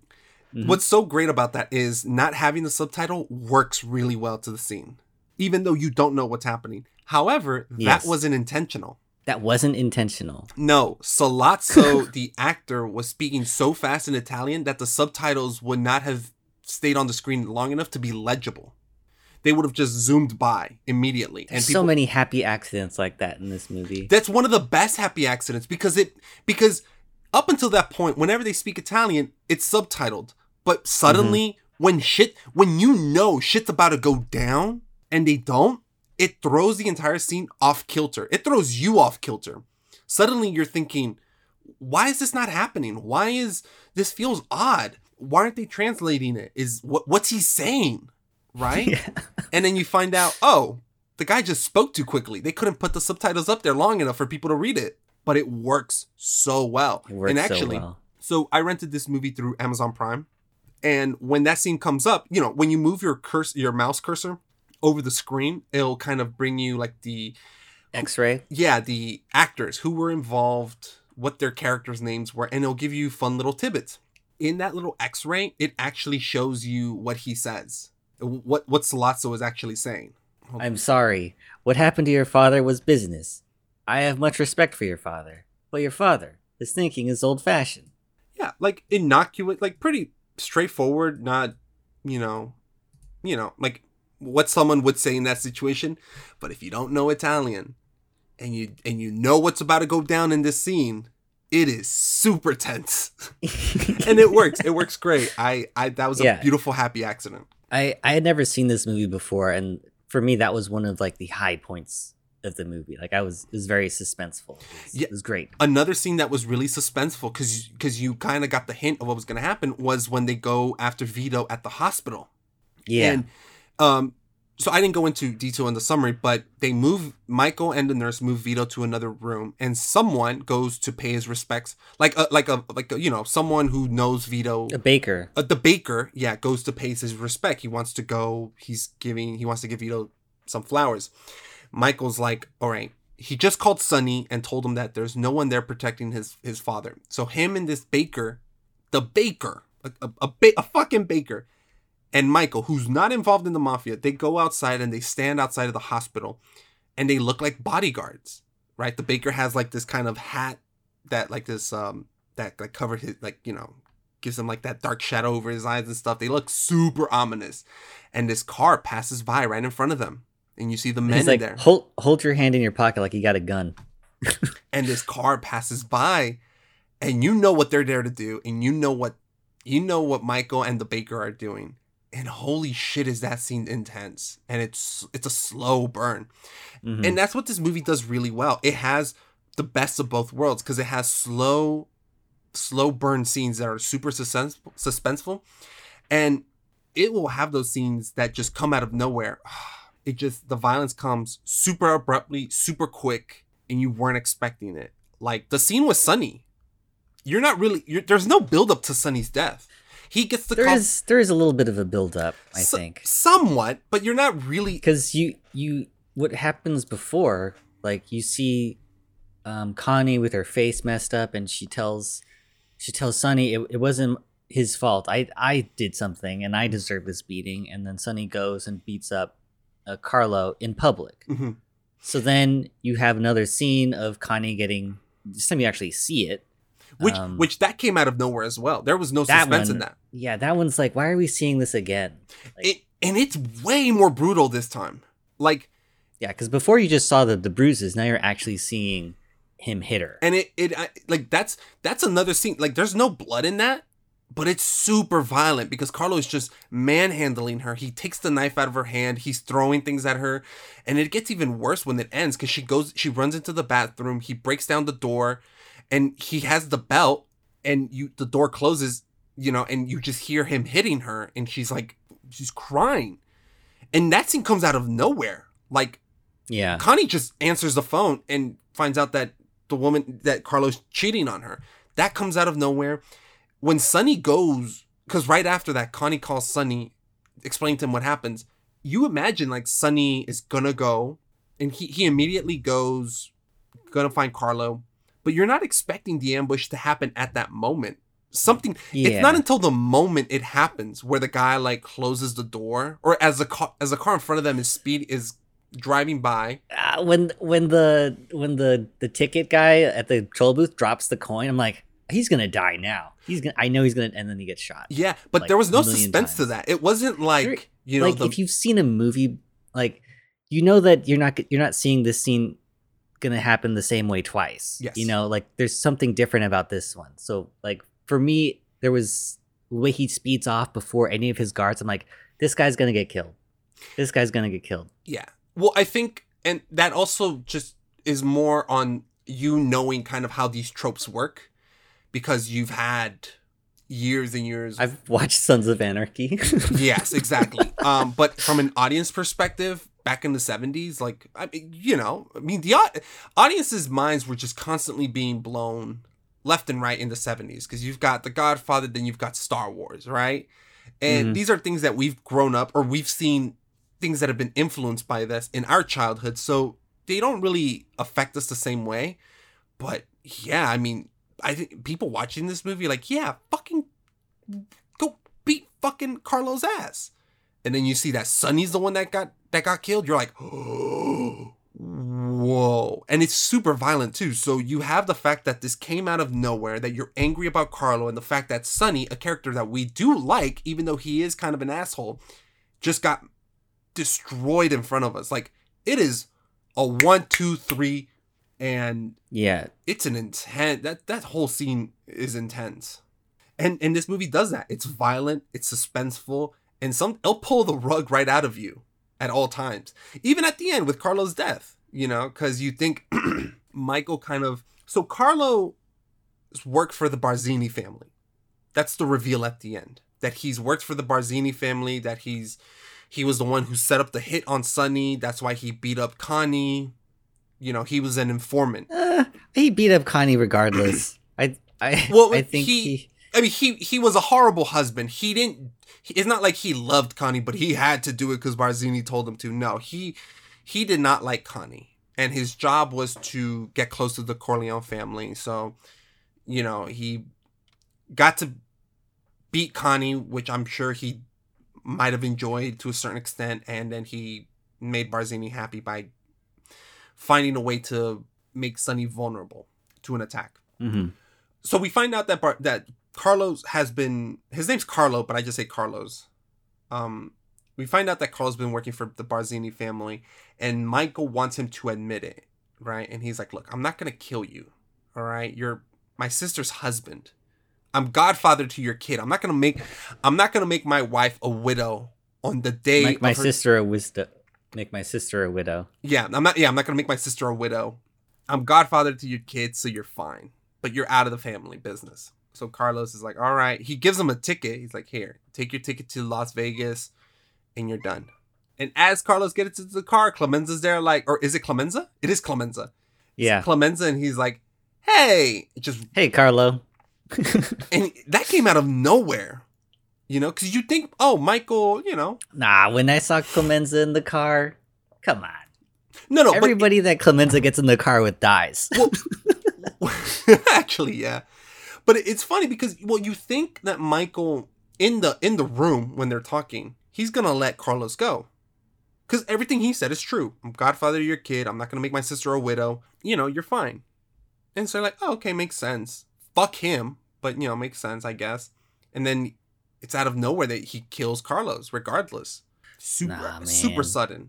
I think the way that Michael does business is so different from Vito. And I think that the film is very intentional about that. Mm-hmm. Like, Vito's all about handshake deals and stuff. Michael, how does he solve all of his problems? Violence. And he is a war hero. Violence. He was in the war. He was a war hero, so he is not. It is not out of the realm of possibility to think that he is a killer, right? Mm-hmm. Like, it's what he knows. But like it, and in the end of the day, it works. I mean, the Corleones are more powerful than ever. They've literally gotten rid of everyone else. They did it with minor casualties on their side. Like, they succeeded. Violence did solve the problem. But he kills the heads of the other families, right? Mm-hmm. Those families aren't done. Like, they weren't done when they took out Vito. No, right? but So it kind of feels like everything's gonna get worse in the next one. you're absolutely right. There is an element to Vito is a dangerous man, but Michael's more dangerous. Michael is calculated ruthlessness. Yes. You know, it's interesting how it starts with this guy, I keep forgetting his name, Bonacera. Mm-hmm. Bonacera coming in to the Don's office and asking for a favor. Mm-hmm. And then he's like, oh, we're not going to kill those guys. We're just going to, rough them up like they did to your daughter. Don't get someone amateur on this because they'll get carried away. He says that. Yes. And so like when it's like setting up that, things are going to change at the end. Mm-hmm. Because at the end, Michael says, I'm not going to make my wife a widow. Mm-hmm. But dude, or my sister a widow. That's right. Yeah, I fucked it up. I'm sorry, man. But I get your point. I'm not going to make my sister a widow, but like, you just became godfather by assassinating everybody else. Mm-hmm. Like, as you said, I renounce Satan. And Remember, the baptism happens first and then the assassinations. Okay. Yeah, but as the way it's filmed, it's like that was a nitpicky thing of me. Sorry, you're right, but you are right. Yes, like he knows what he's going to do. He is not renouncing Satan. No, he's not. Not really. No, hell no. So when he says, "I'm not gonna kill you," I'm like, "Yeah, yes, you are. You're not your dad. You're ruthless." That's actually really interesting because you were clued in on the fact that we literally just saw a montage of a bunch of gangsters being murdered and killed, and Michael saying that he renounces Satan, right? And I saw the exact same scene. So when he talks to Carlos and says, I'm not going to kill you, you didn't believe him, but I still believed him. So that means I'm Kay. I'm basically Diane Keaton. You're Kay, yes. Yes. When she said yes to marrying him, I was like, you're going to get blown up in a car, dude. What are you doing? Oh, man. Can't you see this guy has changed? A lot. Yeah. Oh, he just told you he's working for his dad. Yeah. Okay. Diane Keaton. And actually, well, now that we're on Diane Keaton, let's talk about something that you'd mentioned earlier. How the women play, what their role is in this film, which is to say, not much at all.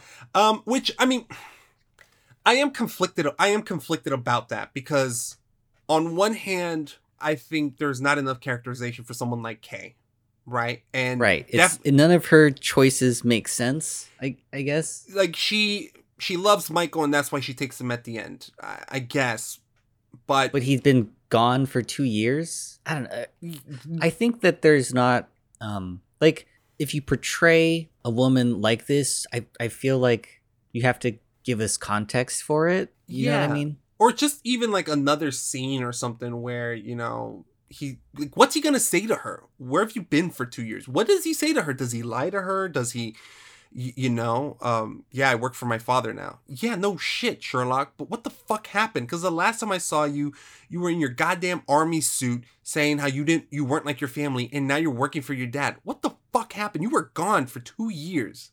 None of this makes any sense. Nobody told me where you were. Nobody knew where you were. I tried reaching out to Tom. Nothing happened. What the fuck? There's no scene where that's explained to her. It's just, hey, I liked you once. I could like you again, I guess, Michael. There wasn't enough to her, and there wasn't enough for Mrs. Corleone, which is Vito's wife. Actually, it's funny that I remember the first time watching this film, I realized, I forgot that Vito was married, that his wife was still alive. I forgot that Michael's mama was still alive, because she's so absent in the film. She's sprinkled very throughout. Apparently, she's more present in the film than she was in the book. Oh, okay. Which is saying something, right? Yeah. But I figured, like, as someone, like, kind of in that position, like, you think that there'd be maybe a little bit more to her. Now, I do believe that's a slight criticism towards the film, but also I feel like that is kind of how this was run. I don't, again, I'm not a historian. I don't know much about gangster life, especially in the Italian mob. So I don't know anything about this, but I mean, it seemed from the little I know, it definitely seemed like it was a man's world. Do you know what I mean? Like it doesn't seem like you don't see any female lieutenants in the Corleone family. You didn't see female lieutenants. You didn't see female dons. You didn't see female muscle. You didn't. I think don itself is a masculine word, right? In Italian, I guess. Yeah. I mean, it makes sense. The man. You know, even like a conciliarge. You know, like a woman could be a lawyer. I mean, but at this time period in the 40s, I don't know. Like, women are lawyers now, but in the 40s, I don't know. That's it is depicting that reality for it. But as I said before, I've watched Sons of Anarchy, and the third episode of the series was when I was like, okay, there's something more to this show. It's not just glorifying the life of these like gangster bikers. The third episode, it shows you from the perspective of a woman involved in this organization, like what their role is, what's expected of them. And, you have one character who's like, oh my God, this biker guy is so hot. And he's like punched out my abusive boyfriend. Like, I'm going to ride with him. And then she meets up with this other character who's been in that world, and she kind of tells her what's what. And then the first girl's like, okay, I'm not into this. I'm leaving. Yeah. And I feel like that's you don't really see the female perspective in this movie. Like, no. If women fulfill this, the role of like caregiver and mother, and are only to be spoken, or only are allowed to speak when spoken to, at least kind of address that and maybe show their perspective a little bit more. So we as the audience understand that they are characters. They have wants and desires and flaws and all that. And they're not just kind of like set dressing. Yeah. And that's the thing. That's where I kind of feel half and half, because on one half, it does feel, this movie feels real. Like, obviously, it's a Hollywood film. A bunch of shit has been made up. It's based on a book that I'm assuming was fictional, that was slightly based on some real shit, but it's fake on fake on fake. I understand that. I get that. But it feels real. It feels authentic. Yes. There was even a quote that I think one of the producers or one of the studio execs were like, we hired Francis Ford Coppola because we wanted to smell the spaghetti off the screen. Which is kind of a fucked up way of saying, which is a fucked up way of saying we wanted this movie to be authentic, to feel authentic, which it does, Oh yeah, it does all the way through. So I understand that exclusion, but I also feel like I wanted more just because the writing for everyone was on par. My other thing about, so it's but that kind of goes into my other point was, I feel like this movie could have been longer. Because something that I noticed is that there is so much happening in all these scenes that we're still not seeing. Like, this could have easily been a TV show, like of 10 episodes, 1 hour. I believe each. It was called The Sopranos. And that went for 6 seasons. Each was an hour long. Like, no, yeah, like, it makes total sense. And I could totally see that for The Godfather. Like, having 6 seasons of basically Michael Corleone through the entire, like, it's, yeah, 100%. Like, from the very beginning, you get the introduction of Johnny Fontaine and kind of how he's involved with the family. You have Vito's stories. You have Tom Higgins kind of being brought in. You have Sonny and his infidelity. You have Michael being a war hero. You have the FBI wanting to investigate them. You have Carlos entering the family as he's marrying Connie. Like, there's one shot in the film that was really interesting to me, because having seen it before, you already know that Carlos is working for Barzini, and you know that he's only marrying Connie because he was told to. That was his goal. There's the shot where Johnny Fontaine is singing to Connie. Did you remember that scene? Yes.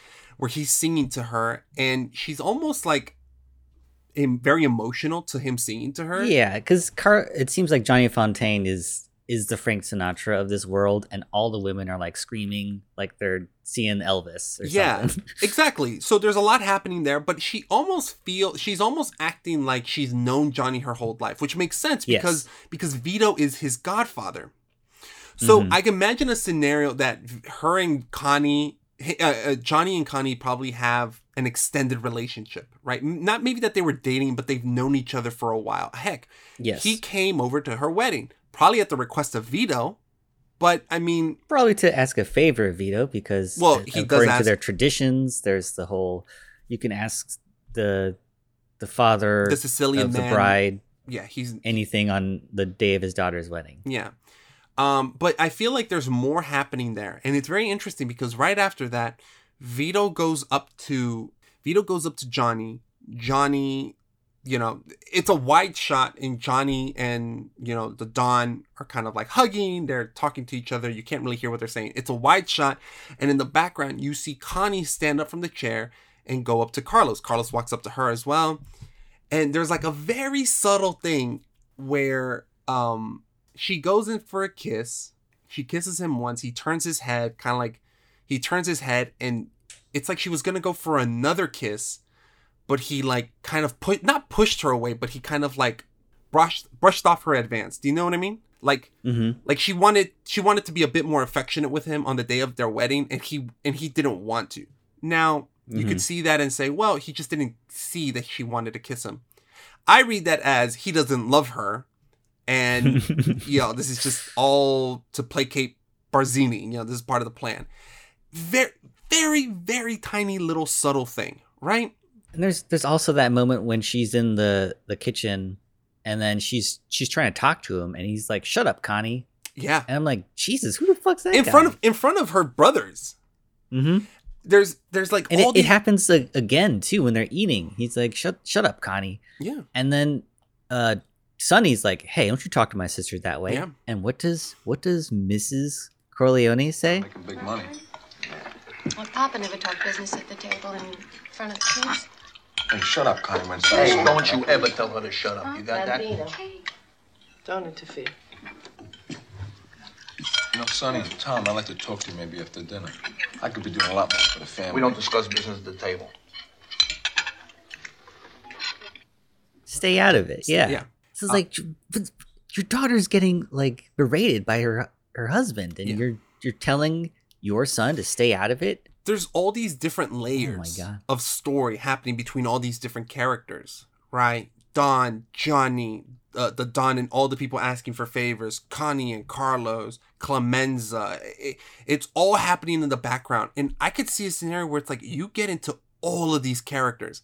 So going back to my original statement, you could have seen a bit more of the female characters from the film. At least to acknowledge them as characters. Yeah, to acknowledge them. And that kind of goes to my bigger thing. Right? I wanted more of this movie. Because I mean, there are a large chunk of times that are not accounted for. When Michael's at Sicily, he really connects with his family heritage there. I mean, he gets married to a Sicilian woman. The war, like what actually goes down. Yeah, I feel like all the events in Sicily are kind of removed from everything else going on in the movie. Well, that's the part where I'm like, why is this in the movie? Well, and I thought that too, because not that much happens, but you do realize that he's no longer with Kay, which you feel bad, because right after he marries Apollonia, you get the scene of Kay going to the house speaking to Tom, and you're just heartbroken for her. I was like, damn, man, like you fucked up. You can't do Diane Keaton that way. No, man, you don't never do Diane Keaton that way. But Tom won't even take the letter because he's like, well, if I take this letter, it might look like I know where he is. But and I mean, but he's protecting Michael. He's the Yes. counselor. He has to do that, and he likes Kay, but that's what he has to do. And then you have in that Sicily, the way I view Sicily, it's his villain origin story, right? Because yeah, sure, but like, how does anything there? It doesn't top what he did to get there in the first place. You know what I mean? No. Well, like that's his villain origin. No, story. I disagree. Him killing Sollozzo and McCluskey, to a certain extent, I feel it is like business, right? Because Michael is more vengeful than Vito. Do you think that was business? You honestly think him killing them was business? Okay, killing Sollozzo and McCluskey was the best of both worlds. Right? It was the Hannah Montana moment because it was the best of both worlds because number one, he disliked McCluskey and Sollozzo, and he didn't like what they stood for and what they did to his father, so he gets to enact revenge. However, it is beneficial to them as a family because Sollozzo's not going to stop. McCluskey is part of the commission, like of the police department. They are two figures that will stand in the way and will make their lives a lot more difficult. And Michael thought of a way to get rid of them that will get the job done and will. What happens as a result? Huh? What happens as a result of that? But Michael Ward, but the war was always going to happen when they killed Vito. It wasn't until Vito is not killed and Vito comes back and says, I will stop everything in order to bring my son back. War was inevitable, right? Because you had other families who were interested in working with Sollozzo, but they couldn't because of the Corleone family and how powerful they were. This was the Wombo combo. I get to enact revenge on Sollozzo and McCluskey for hurting my father, but we also deal with them so we're able to maintain our strength and position in the New York crime scene. So it was the best of both worlds. That wasn't his villain origin story, I don't think. I think the real thing that fucked him up was Apollonia's death. Because... Not Sonny's death? I think... And see, that's the problem, because when he gets the news of Sonny's death, the guy that's hiding him says, you have to move to this hiding spot, right? And we immediately dissolve into the new location, and that we immediately come into the scene where she dies, his wife dies. So really there's no moment of reflection for Michael to think about how he feels about Sonny dying. I'm sure he's sad, but is he angered? Does he want vengeance? Does he just realize that Sonny was brash and it was always going to happen for... I don't know. We don't linger on that moment of Michael dealing with Sonny's death. Yeah, what's the next thing that happens after Apollonia dies? Vito goes to the Five Families. I mean, for Michael. Oh, he's at Kay's place. He goes... Visits Kay at work and is like, I want you to be my wife. Yeah. The impression that I get is that he was really upset at Apollonia's death. And that was his moment where he was like, I'm going to kill everyone involved. This is not, what he says. It's not personal. It's business before he killed McCluskey and Sollozzo. But with Apollonia, he says that as well. But that's a lie. At that point, he is lying. He is saying, like, he very much is making it personal because the men killed his brother and they killed his wife. That was the origin. That was the villain origin moment in my point where it's like, I'm not going to stop until they're all gone.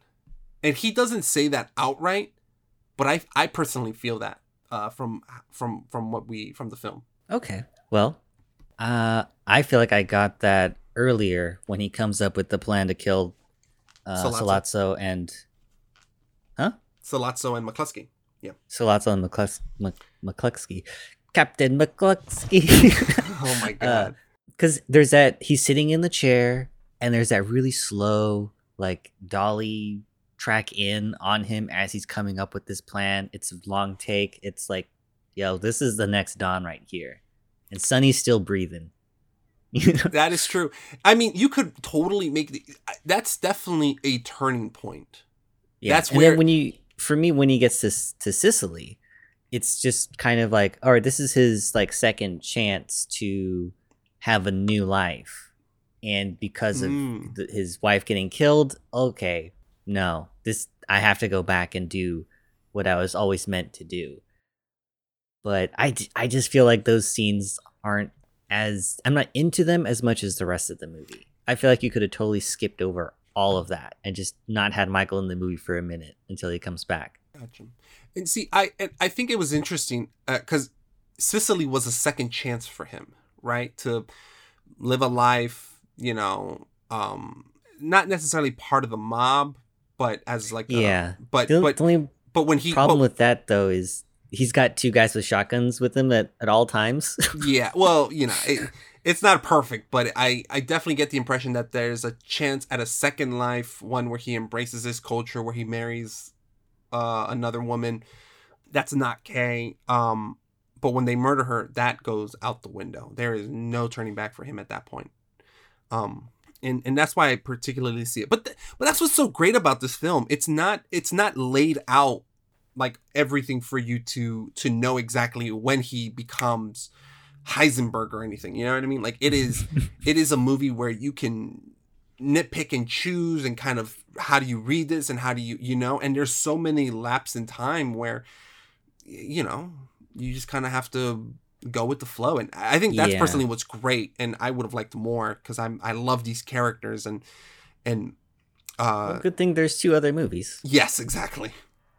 But man, and we've spent an hour and a half talking about this already, or at least the raw audio. This might be lower than that, but I feel like we've only not even gotten into the real deep of it. Like we haven't. There's so much more to talk about. Any final things? Anything that you just feel like you need to mention, positive or negative? I mentioned happy accidents. I think you mentioned something and I responded to it as a happy accident. Mm-hmm. Do you remember what it was? Oh, the Italian not being translated, the Sicilian not being translated. Mm-hmm. There's a few other moments in this movie that I know were not planned. For example, when Luca Brasi is practicing his speech for what he's going to say to the Don, which is like, "Hey, thanks for inviting me to your wedding. I hope your daughter has a boy." That was not in the script. What had happened was Lenny Montana, not really a strong actor. So when he meets the Don and says his line, he kind of messes it up. He kind of says it weird. He even has to correct himself in the middle of the scene. Mm-hmm. So then when they look at the dailies or whatever, they're like, okay, well, I can make this work. Let's just have a scene introducing the character where he's rehearsing his speech. Oh, so then my God. Don Corleone, I am honored and grateful that you have invited me to your home on the wedding day of your daughter. And may their first child be a masculine child. Don. Michael, Don Corleone. that man over there is talking to himself. See that scary guy over there? On the wedding day of your daughter. He's a very scary guy. Well, who is he? What's his name? His name is Luca Brasi. He helps my father out sometimes. Oh, Michael, wait a minute. He's coming over here. Mikey! Oh. Don Corleone, I am honored and grateful that you have invited me to your daughter's wedding.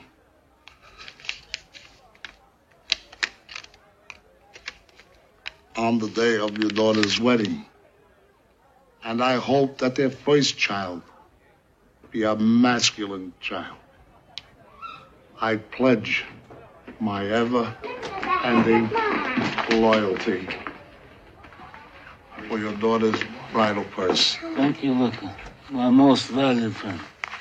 Don Corleone, I'm going to leave you now because I know you are busy. Are you serious? I'm serious. Well, according to James Caan, on an interview, or they had him on Sirius XM or something on a show. He's talking about Lenny Montana and how he was not a good actor. Dude, you could have fooled me. It totally works. Even it totally works. Even his acting. Yeah, he ain't no Marlon Brando, but he is doing a good job. You believe that guy. Yeah, this man, Luca Brasi, he's not a well-spoken person. He is the muscle. And he sells that, and the fact that they included that scene of him rehearsing it sells that, because it seems like he is nervous, he wants to be respectful, because Bonizero does not show any respect, and I think Luca Brasi realizes... Well, he shows respect, but he doesn't... It's a different kind of respect. Well, Bonizero wants something. Yes, he wants that gangster to come out and do his dirty work for him. And that's not the type of respect that Vito wants. Exactly. And Luca's aware of that because, yes. He's like, hey, thank you for inviting me to my daughter's wedding. God damn, beautiful accident. And that was a really smart move to include that scene of him rehearsing the scene. Yes. And it works really well as introducing Kay as well. It's like, what's wrong with that guy? That's what we're thinking. Yeah, what's wrong with that guy? And then you realize... And then you get the story with him putting a gun to the producer's head saying, hey, get Frank Sinatra out of this contract. Yeah. No, it all works together so well. Yeah. Another happy accident, also at the very beginning of the movie, is the cat with Marlon Brando. That cat that he's petting and stuff, not in the script. It just showed up on set one day, and then Francis Ford Coppola gives it to him. It's like, all right, you have a cat now.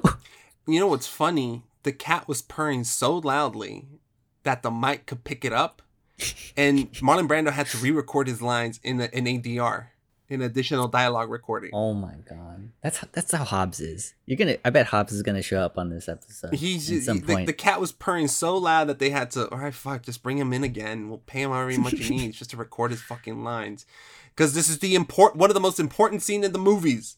You're literally learning all about everything you need to understand the rest of the film here, right now. And this fucking cat. But the cat was really adorable. And adorable. And it adds to it, honestly. Because he's a dangerous man, but he's also very sensitive. Oh yeah. And you get all of that. And man, we spoke so much about the story, but the acting is so good. Like, even Luca Brasi, who apparently is not a great actor, comes across as a good actor. The thing is, he actually was an enforcer for the Colombo family. Like, but like, he's probably done some things, you know?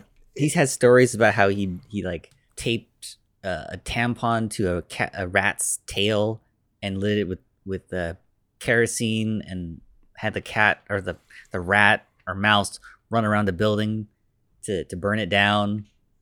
Or like he put a candle on a cuckoo clock and burned buildings that way. He's a convicted arsonist.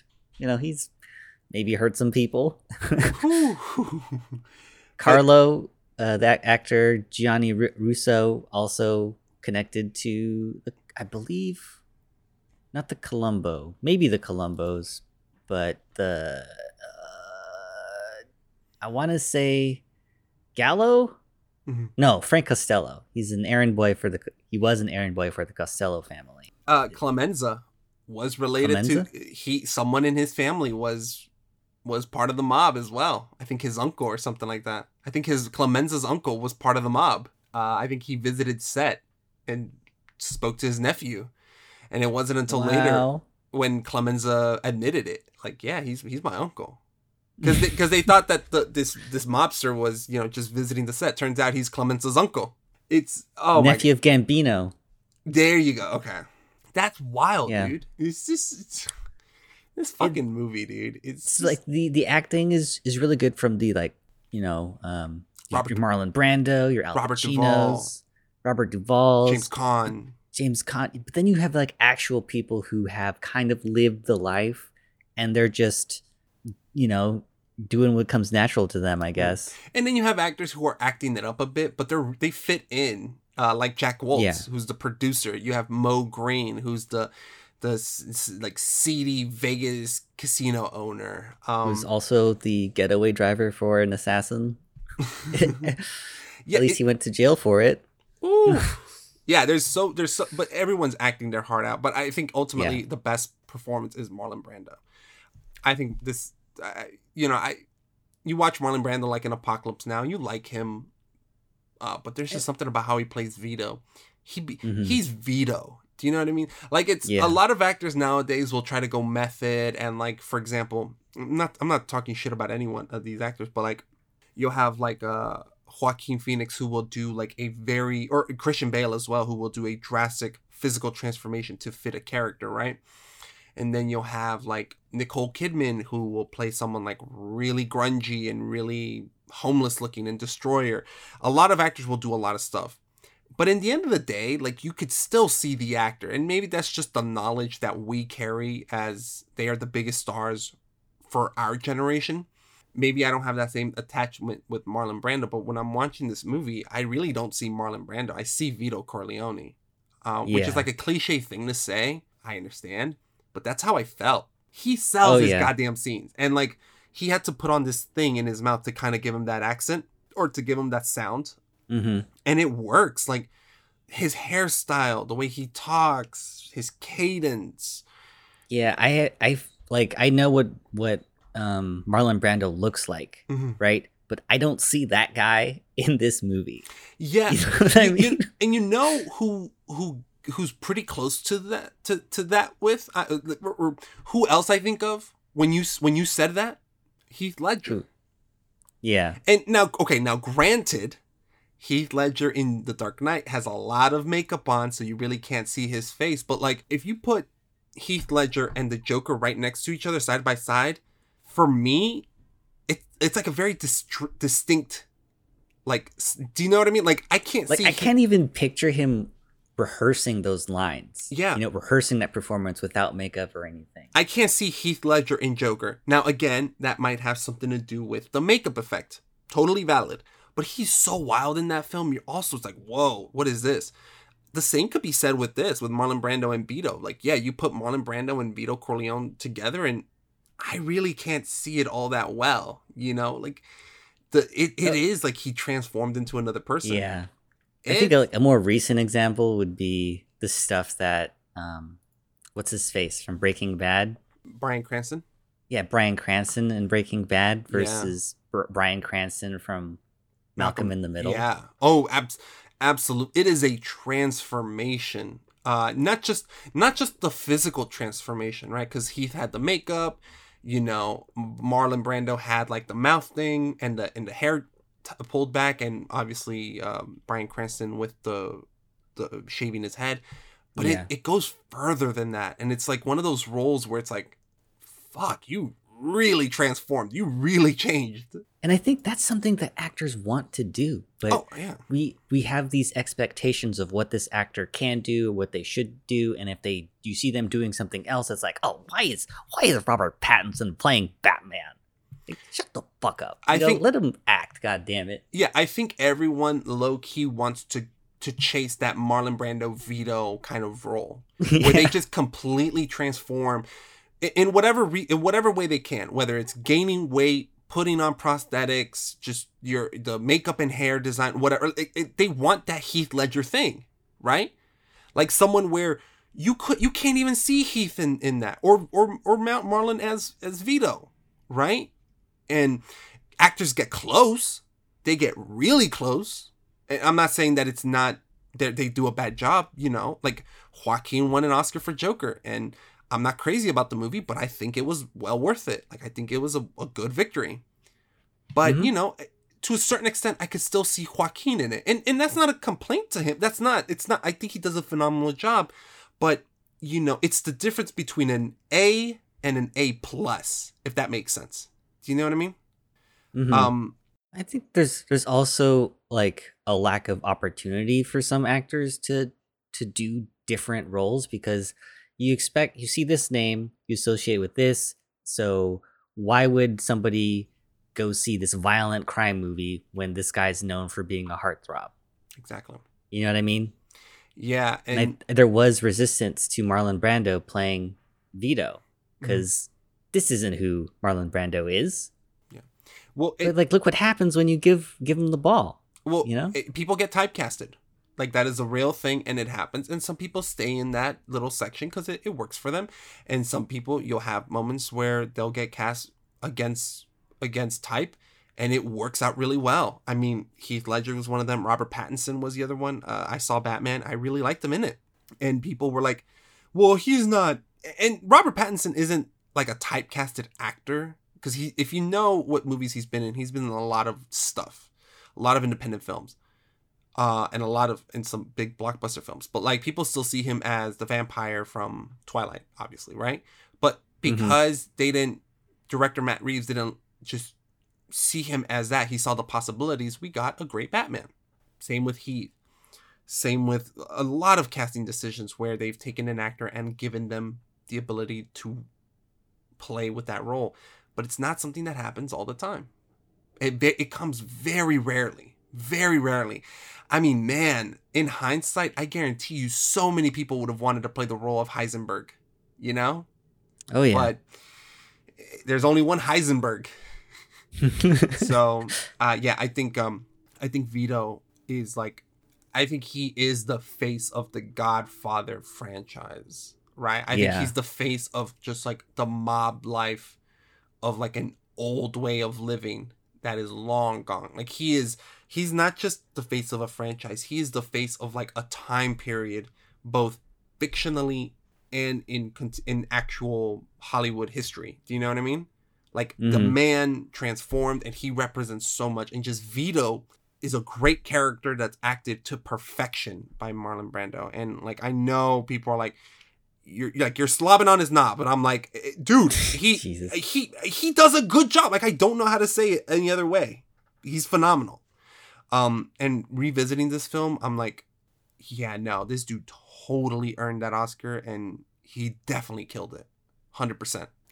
Yeah, I mean, this movie would go on to, it has a great cast all around, but there's something about Marlowe, man, that's just, you know, it's that A compared to that A+, you know? The once in a lifetime. Yeah. Oh, yeah. And this was so tough that even Marlowe couldn't top it, because, you know, Apocalypse Now as Colonel Kurtz, yeah, Colonel Kurtz is cool, like he's a fucked up character, but it's not the same, you know what I mean?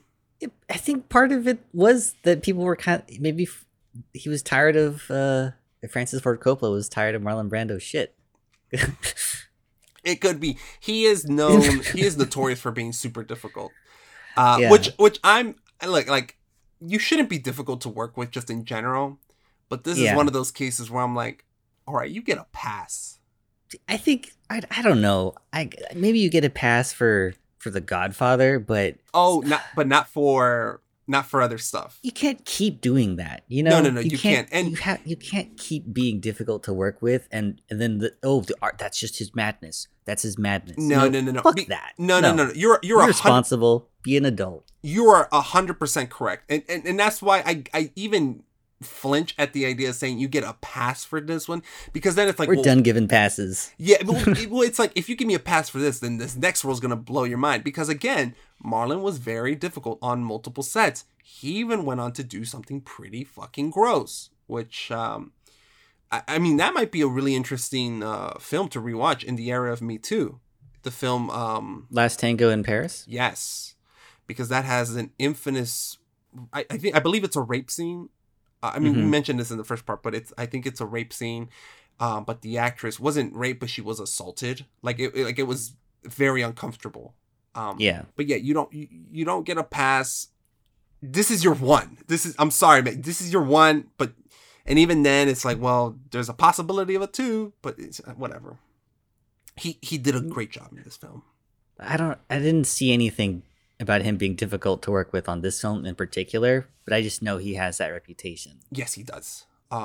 Which I mean, there's multiple books on this film, so I'm sure, and there's a TV show about the making of it. So maybe we'll get into it in our second part of the episode. Yes, well, third part. And I mean, this, before we get to the history of the film, story's great. Acting's phenomenal. Cinematography, I mean, there's an entire lesson in cinematography here, but it is great. One thing I did want to note about the cinematography was how they filmed with long lenses and they filmed wide to give the impression that like people are watching the characters. You know what I mean? Like they're being spied on. And I don't know if I felt that. Huh? I don't know if I felt that.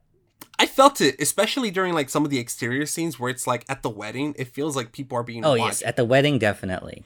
Like it definitely gives off the impression that like the camera is grounded, like it is on tripods, it is grounded. They're not doing anything flashy, and it's meant to kind of give the impression that it is like from someone's perspective, right? Whether it's the main characters or someone watching the main characters. And it holds up really well. The lighting, it's really dark. People weren't used to how dark this movie was, but it really sells the seedy underworld that the family is in. The editing is amazing as well. Fuck, there's so much to talk about, because the editing, particularly at the end, where they're intercutting between the baptism and the assassinations. Yeah. You know, where it's like, do you renounce Satan? I do renounce them. And then the organ. Michael Francis Rizzi, do you renounce Satan? I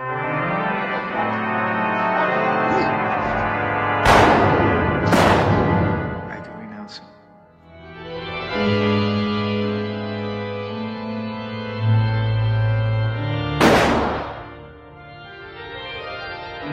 And all his works?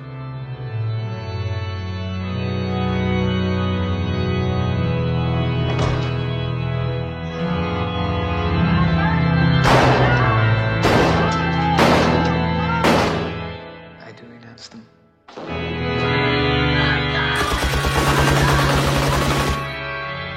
In all his pomps, I do against them.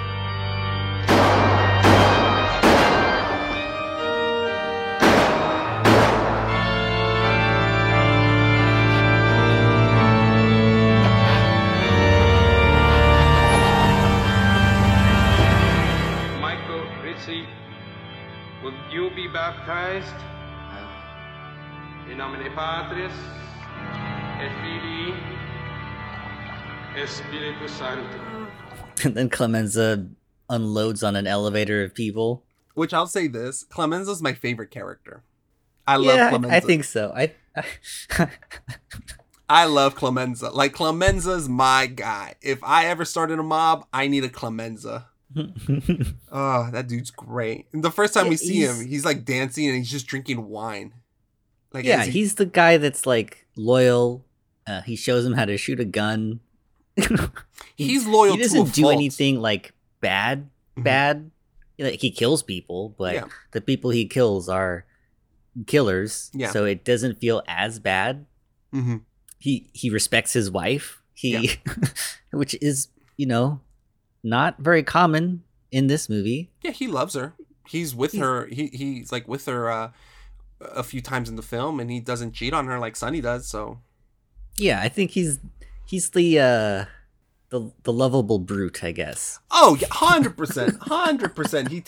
He teaches Michael how to cook some. Oh, that's right. He teaches him how and to he's cook. like, "Why didn't you tell that nice girl you love her?" Oh, yeah, Clemenza's the best, dude. Yeah, Clemenza's dope as fuck. He's so cool. He's so chill. If I'm ever in a mob, I need a Clemenza. I'm taking applications. If you think you're a lovable Italian dude that can fuck up some people but do it in a fun way, call me up. If I ever start a mob. Tell me you love me. Yeah, I can't talk. Can you say it? Yeah, I'll see you tonight. Hey, Mikey, why don't you tell that nice girl you love her? I love you with all of my heart. If I don't see you again soon, I'm gonna die. Hey, come over here, kid. Learn something. You never know, you might have to cook for 20 guys someday. You see, you start out with a little bit of oil, and you fry some garlic. Then you throw in some tomatoes, some tomato paste. You fry it, you make sure it doesn't stick. You got it to a boil, you shove in all your sausage and your meatballs. Huh? And a little bit of wine. And a little bit of sugar. And that's my trick. Why don't you cut the crap? I got more important things for you to do. How's Paulie? Oh, Paulie, won't see him no more. All right, so, I mean, we've been talking for the past 2 hours about this movie, and there's still so much to talk about. We haven't even really broken down the cinematography and editing. We've talked about it, but there's so much. This is one of the most highly regarded films of all time. And it is from 1972, which means there's a lot of research. A lot of mouths have been flapping about the making of this movie, and we wanted to give enough time to that part of our episode specifically for The Godfather, because it is turning 50.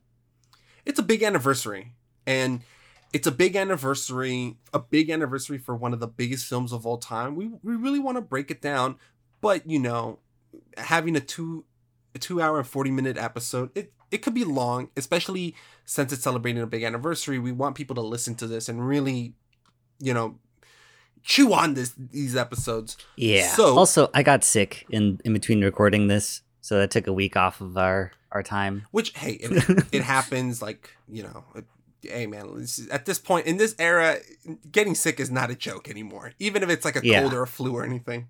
Yeah. So what we're deciding to do is we're going to have this Godfather episode split into 2 parts.